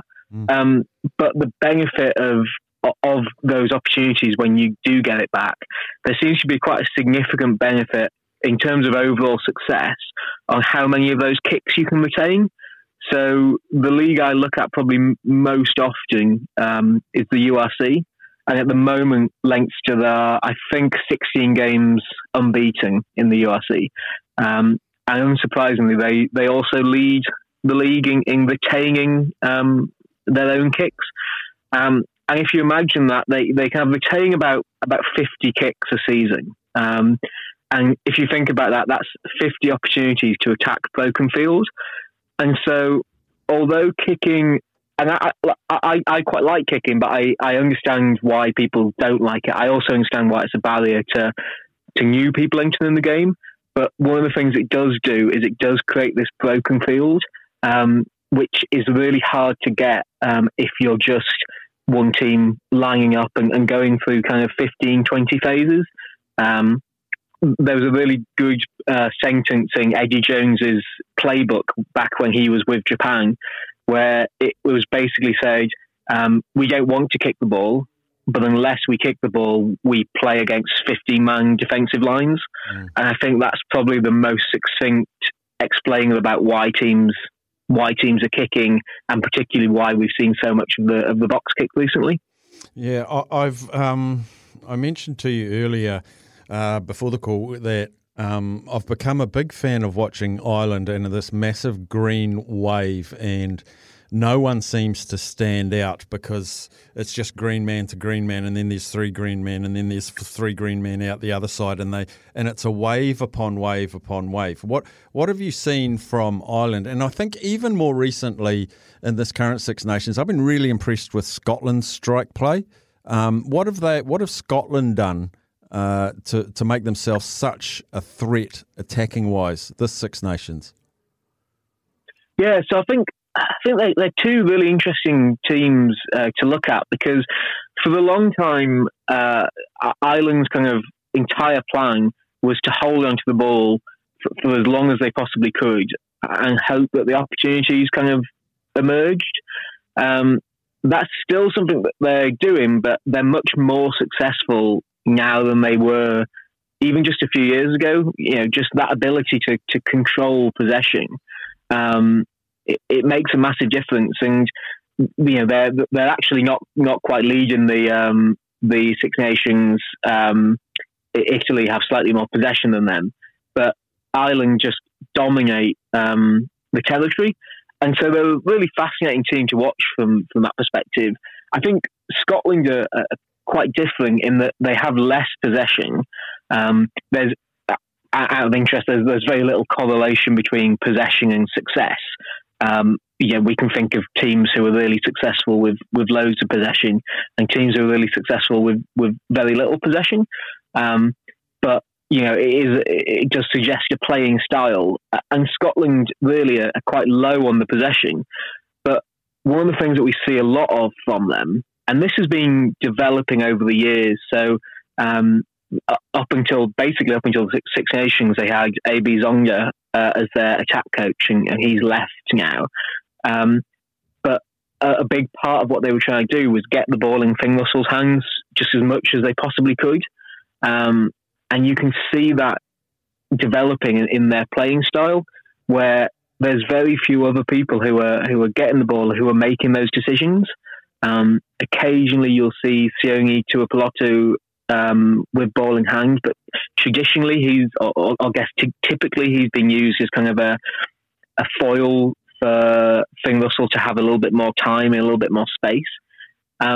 Ireland, although they're struggling really to find a replacement for Sexton, they have so many people who can use the ball, who can have the ball, and who are attacking weapons. And so, although they're quite different teams in terms of what they're doing, you can really see quite similar playing styles and quite similar results.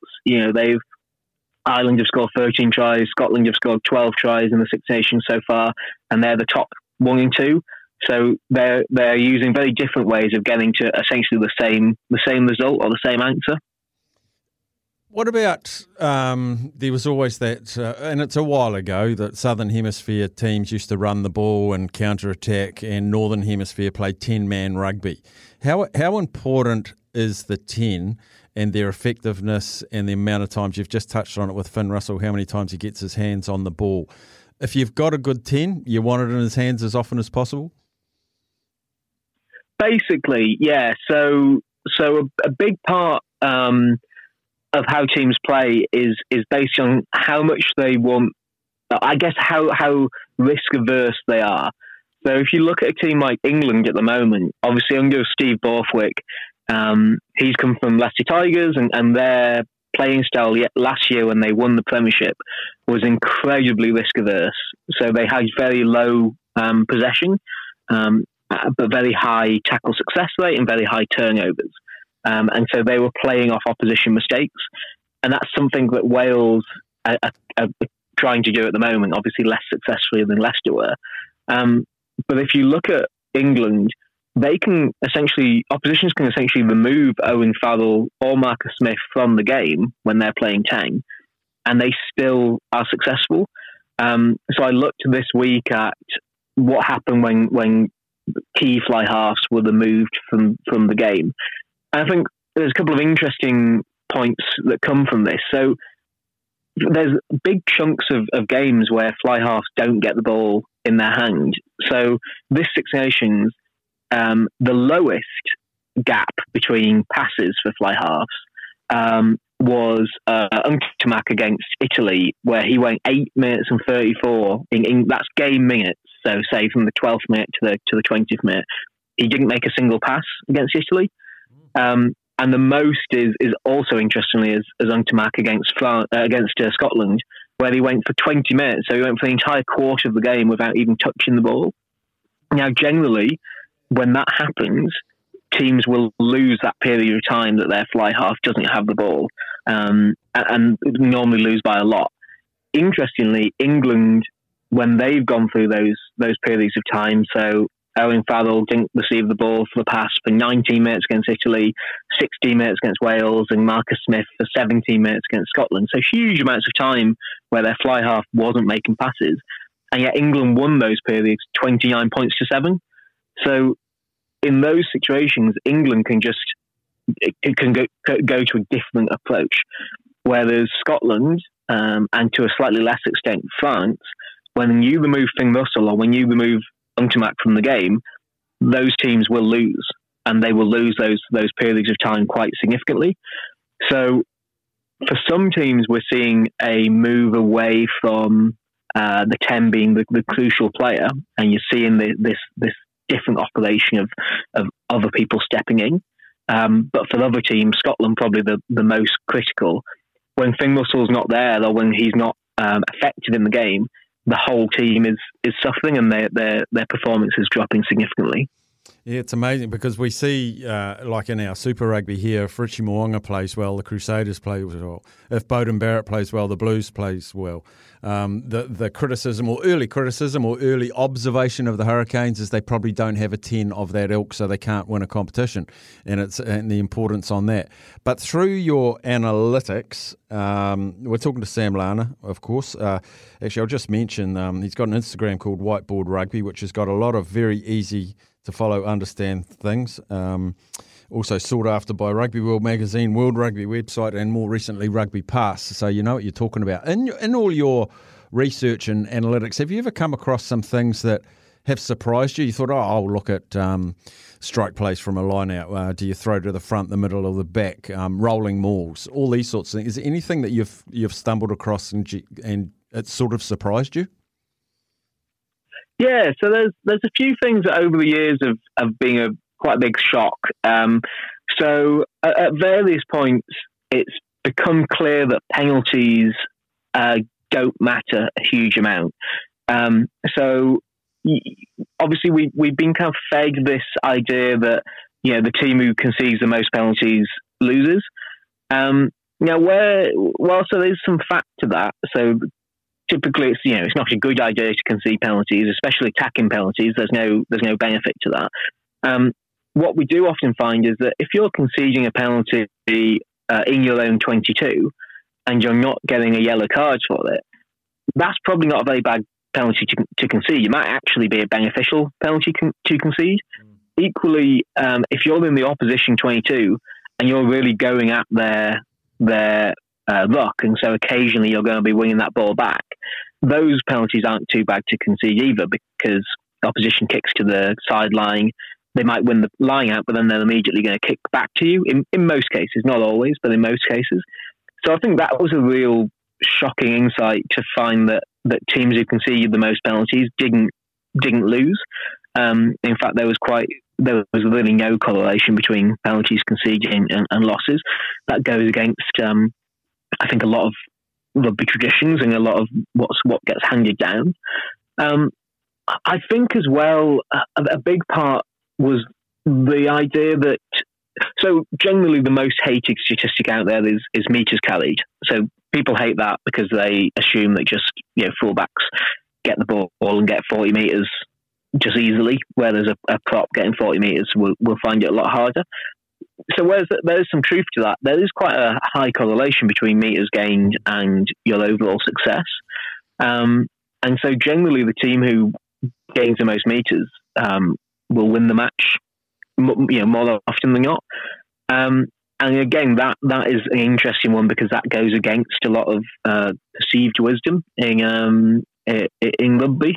And then the last one, which perhaps isn't as much of a shock, but probably calls into question kind of how we sometimes broadcast the game and what we talk about during those broadcasts, is that tackle success ends up being a key part, but actually it's the raw number of missed tackles which is generally the bigger issue.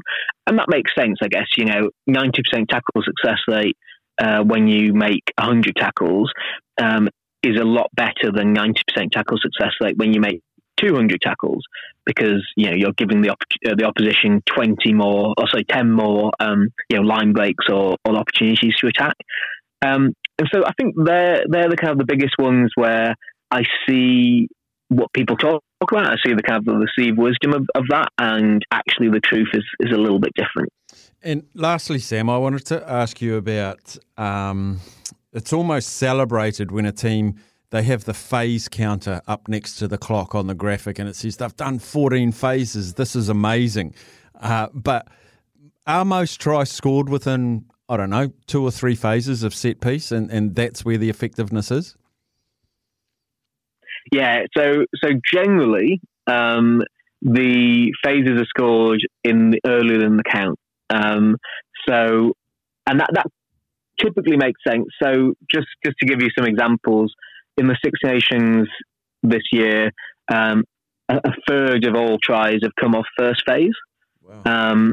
And over 50%, in fact, over 50% have come in the first 3 phases. Generally those tries are scored. The most popular phase to score the try is the first phase, and the majority of tries are scored in the first 3 phases.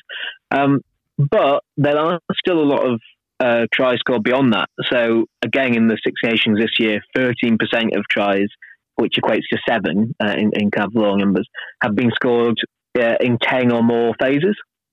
So whilst it is true that those early phases are kind of the most productive, there's still a lot of tries are scored later on, and you can often see this in the statistics. Typically, certain teams will be better as the count goes on. So typically, those teams who are more used to controlling possession for long periods of time. So that would be teams like South Africa, Ireland. South Africa really only in the opposition 22. Generally, they're not a high possession team. And then if we look at kind of club rugby, the Exeter Chiefs in the UK are probably the archetypal team who holds on to possession. So those teams will tend to do better as the phase count goes up, whereas there are some teams who want to strike early, and if they can't strike early, they're generally going to struggle. So that phase counter, typically, as it goes up, the chances of scoring a try go down. But it does depend a little bit on which team is attacking. And last thing, because I just thought of another one I wanted to ask you. When the referee says to the captain, you can have the scrum or the line out, which one should they take? It is a great question. The line out leads to, by a massive margin, more tries than the scrum. Again, just using the Six Nations figures, so 44% of all tries have come from a line out. Not immediately afterwards, so not the first phase, but that's been the starting point. 20% have come from counter attack, so that's kicking back, returning kicks basically as the start. 15% have come from turnovers, and just 11% have come from the scrum. So as a massive margin, the line out leads to more scrums, and it is a better attacking weapon. So especially if you're in the opposition 22, you'd be better off going for a line out than a scrum. But the tap penalty is starting to kind of edge ahead of the line out. As you can imagine, the line out, even in the 22, where you're going to wing it a lot more because the opposition tends not to jump, your success isn't 100%. Whereas with a tap penalty, you're going to at least have the ball for kind of one phase, basically 100% of the time. You probably also notice that the referees tend to keep a closer eye on the things that they will ignore in the rest of the pitch. So things like sealing off in the maul, which very rarely gets called anywhere else, will get called when it's in the opposition 22. So the more technical the set piece, so scrum's the most technical, that's the worst option because there's so little control. You could get pinged for something you've been doing all match. The line out is a little bit less technical in terms of what the referees spot, and so that will be more effective. But then the tap penalty is incredibly untechnical, and so that's probably, according to the current stats, probably the best choice, especially when you're close to the opposition line. His Twitter name is Sam L Stands Up. I would recommend you follow him and go through his analysis. It's been brilliant to catch up with you today, Sam. I really appreciate your time. Thank you so much for having me, Mark. It's been great. Yeah, I always find it fascinating to talk to people that understand a game on a different plane, and Sam Lanner does that. Sam L Stands Up is where you can find him on Twitter. Instagram, Whiteboard Rugby is what he's got, and I've just gone on there just to give you a bit of an idea. So from very basics right through to a little bit more in depth, like teaches people how does offside work in rugby. That's one of them. What actually happens in a scrum? How does a line out function? A basic guide to the breakdown and why does it matter? The basics of an attack. How do teams create misdirection? And he does it all on a whiteboard. What's the modern hybrid defence? So there's a few little bit more technical. How do you win a collision in rugby? And he gives you some pointers. Why do so many forwards stand on the wing? This video will explain all. So Whiteboard Rugby on Instagram. Captain K's nodding. I think he's just followed it, and he can have a little look at that, and he can become my new rugby guru, my analytical guru. So Sam L stands up. Good insights there. Very good insights. Adding on to, we had our team list Tuesday. Just want to clean up some things that people have said. Team list. Team list, what was it? Draft day. Draft day Tuesday. Good promo, the run home. 3:30, run home, 4 to 7. Beaver and Kirst. Beaver and Kirst today? Beaver and Kirst today. Someone's list their top 5 things about driving they don't like. Number 1, potholes. Number 2, New Zealand transport. Is that Waka Kotahi? Is that New Zealand transport, I think? Number 3, cyclists. Number 4, cycle lanes. I'm not going to get into that debate. Although what I will say, when I shifted to Auckland, I was very fortunate. I had a fantastic road bike that a friend of mine sold me. He might well be listening. Hello, Sean. He sold me a fantastic Fuji, very light road bike, and I loved it. I used to ride in Wellington. Brought it to Auckland, rode it 3 times, saw my life go flash before my eyes. Auckland roads aren't built for riding bikes. That's the problem. For me, the problem isn't the cyclist. The problem is the road not being wide enough. It scared me. So I sold my bike. Haven't ridden a bike since. Just scared me. And I actually asked Mark Richardson, who did triathlons and stuff, I said, do you ever get knocked off your bike or do you get close? And he goes, he puts his bike in the car and drives out of town for an hour and goes for rides out in the country and then puts it back in the car and drives. So you can't ride around the streets in Auckland, and that's probably the problem. And then number 5 was government. The problem with driving in New Zealand is government. That's an interesting one. It's just a personal attack. Like He ran out like us. He got to 4 and he was like, 4. Yeah, here we go. The government. The government. Will it change your government and improve your passion for driving? Surely full beam lights in your rear vision mirror at night is worse than government when it comes to driving. Oh, I can see Beaver. He's in the studio. Don't know if he can hear me. Can you hear me, Beaver? Give me a wave. No, he's engaged in something else. He's got the Chiefs flag up too. We will take a break for news, sport and weather. Still to come, we'll have a look back what happened on this day in history, and we're going to catch up with the great man, Jimmy Smith. I bet he wants to talk about the Kings. I bet he wants to talk about the Sydney Kings. We'll find out that at about 1:45, but for now, John McNeil with the news. Here's what happened back in the day. 7th March.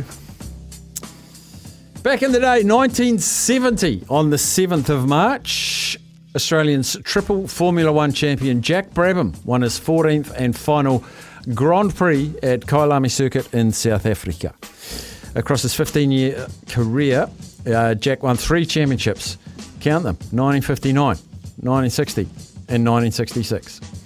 In 1988, Jeff Fennick became only the 11th boxer in history to win 3 world titles in 3 different divisions. Round 10 we're into. Courageous just trying to stay away from the ever onward assault of Jeff Fennick. Victor Courageous up against the rope. There's the body punch. That goes... it's all over. It's all over. Courageous is done. And in true Australian form, calling him Victor Courageous, it's Kalihas. It was the 10th round for the featherweight crown. He already had the super bantamweight and bantamweight. Jeff Fennick, one of the greats. 2004, Australian golfer, I remember this, people. Craig Parry holed a spectacular 160-metre fairway shot for an eagle on the first playoff hole against Scott Verplank at the Ford Classic at Durrell. Solid shot. This is a good-looking shot. This going at the hole. What a shot by Craig Parry! Unbelievable! Championship over. Yes, Popeye Parry had forearms like Popeye. He nearly missed the first round when he slept through his alarm, and his brother actually woke him up 15 minutes before tee-off. Teed off in his pyjamas. No, he didn't. He went on and scored 71 in the first round and then had 67, 65, 68 and forced the playoff and then did that. Slam, dunk, the plunk. Birthdays today. So Vivian Richards turned 70 today. Oh, the Master Blaster. Did love watching him. Australian legendary pioneering surfer Mark Richards turned 65 today. Czech tennis great Ivan Lendl turning 62. And remembers that caller said they wanted to go back and watch Pat Cash play Ivan Lendl back in the day. 62 today. Irish rugby first five. Ronan O'Gara turns 45 today. And former UFC flyweight champion Valentina Shevchenko suffered a loss on Sunday. She's turning 34. And my beautiful sister Tracy is turning another year older today. Happy birthday, Tracy. We'll have some chicken wings and squid rings later, something like that. On this day, in 1987, topping the box office was A Nightmare on Elm Street 3. Oh, sing along to this at home. This was the number one song in 87.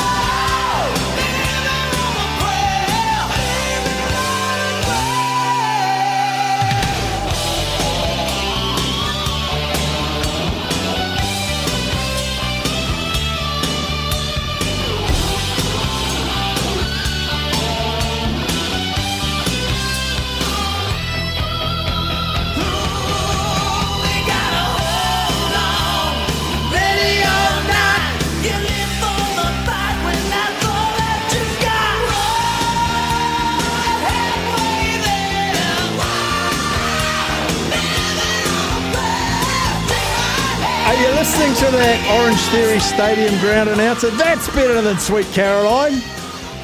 That's what the Wellington Sevens had. Bon Jovi. Oh, ignite it up. Tune. Tune, lads. I feel like Sarah Ulmer there. I'm catching my breath now. You were hard out on the air guitar. You were hard out on the drums. I was on the air drums. Niv was blasting it out, holding the microphone. We'd make the perfect band. We would. One more text on the Road Warriors. This is a good one from Aaron. Aaron says, "Hey guys, I've got a mate that tailgates that bad on road trips. I reckon he could hook into the Bluetooth on the car in front. You know who you are, Scotty. Scotty, are you listening? Aaron's on to you. You don't need to share the Bluetooth off the car in front of you. Bluetooth is free. Bluetooth is free. There we go. I think I've cleared all the text messages. I have. I'm doing a great job. Everyone that texts, I've read it out today. I'm pretty sure I have. Anyway, we're going to go across the ditch to Jimmy Smith. He's the host of SEN in Australia. He sent me through a couple of things he wants to talk about, which is very rare. Let's have a look what he says. Let's get some answers ready for him. He wants to talk about the Warriors, the Magic Round, flop or success. Actually, text through your answers to this, and I'll speak on behalf of New Zealand when I speak to Jimmy Smith. He wants to talk about the Warriors, the Magic Round for Super Rugby, flop or success. Breakers Kings, I knew he'd want that. He's got a question from a listener about Roger Tuivasa-Sheck. Where does he fit into the All Blacks? Where does he fit the All Blacks, sorry? Is he going to make it? Ken, look forward to your text in support of RTS. Jimmy Smith after the break. Smith's on time. He's been late of recent times, sort of by 12 seconds. The agreement is now. Jimmy Smith, not there. Agreement was 7 seconds ago, 8 seconds ago, 10 seconds ago. That was the time. Oh, here he is. Now you're just showing off. And no, you know what you're doing? You're making all your Kiwi listeners think less of themselves and think, oh, look at Staffy. He can count to 12. I can count to 12 seconds late. Yeah, he's practically a genius. Hey, bro. Come on, cuz. Hey, we've got a listener. I know that's breaking news as well, but his name's Swivel. Yep. And he says, can you ask Staffy, what's the Kiwi consensus on RTS? He played very well against the Brumbies on Sunday. I wonder where he fits into the All Blacks now. Look, consensus of opinion was it was his best half of rugby, the first half for the Blues last week. But it's interesting. New Zealand opinion is divided on Roger. Wonderful athlete, tremendous rugby league player. Has he done enough to cement a spot in the All Blacks? For me, no, because we've got good depth in that position. They did say at the start of this year there was talk that he would become a bit more versatile, so we might see him on the wing. Haven't seen that yet. I think if he can add some versatility, he might sneak in. But I know the Blues fans out there, they love him, like Ken in particular. You don't need to text in. I know you love Roger, and they think he's good enough to be there. But we're quite blessed with good midfielders, and he's going to have to be pretty special this Super Rugby to make the World Cup. What's he being paid, roughly? Lots. Right. Okay. So my next question is he showing value for the Auckland Blues and New Zealand Rugby Union? The answer would be no for New Zealand Rugby Union. On the field, I'd have to probably say no. Off the field, it's a great marketing coup, but that probably marketing coup appetite's probably gone now. He'd get paid more if he went and played league. I'd put it that way. He's $1 million player still, probably, I would imagine. He ain't $1 million All Black. Okay, yeah, that's a good way to put it. I think he'd be worth more than that. The other thing about Roger that I'm sure that's come through in the stuff that you've seen around the Auckland Blues, he is the ultimate professional. Oh, absolutely. I've had players tell me, not since, and it's another league convert, Sonny Bill Williams brought a whole new level of professionalism when it came to diet, recovery, rest, training, discipline, 24/7 in your life. Sonny Bill Williams carved a whole new way that you do that in rugby, and Roger's doing it as well in rugby. Absolute professional and a tremendous bloke. I've told the story before, but I'll tell it again for the New Zealand listeners. When he came to the Roosters as an 18-year-old, they put him into first grade training, and they had all, they're running the plays, and they're all got their name, right? They've all got a name. So he said, Matt Elliott was the assistant coach at the time. What are all those players? What are their names? And he went through them with him. He went home. He wrote them down in his playbook, and then he brought that to training the next day. And the next day he knew every play already, 18 years of age. Wow. Geez, that's a habit you want from 18, isn't it? Oh, that's the guy you want. Righto, let's build a club around this person. Just everything that they bring. Hey, what about the Warriors? Did I see Sam Hewitt skipping down the streets of Auckland on Friday night? Nude, yeah. It was actually Wellington, Oh, sorry, you're right, Wellington, yes. Yeah, actually the feedback on the Warriors so far for our good Australian listeners is, I think after many years of disappointment, we have grown something that we haven't had for a long time in sport in New Zealand, and that's patience. And I think, and I think if we can get top 10, I think we'd see that as win. And all people have been saying for years and years and years about the One New Zealand Warriors, they are called now, is fight. Don't, love to win games, but we want ticker, we want fight, and you see that in defence, and we saw that last week. I think the best defensive effort I've seen from the Warriors for a long, long time, as far as ticker went. Yeah. Just turning up that last, Chance Nickel Crookstar was there a couple of times, but just turning up, which is exactly what you. So I can't believe you'd be happy with 10. Yep, we would, mate. No, please don't start. Yeah, we're satisfied with 10th. It's funny you mention that because the Newcastle Knights had a side that won the Wooden Spoon one year. I think it was 2005, and they had people turning up in their droves just because they played their hardest every week.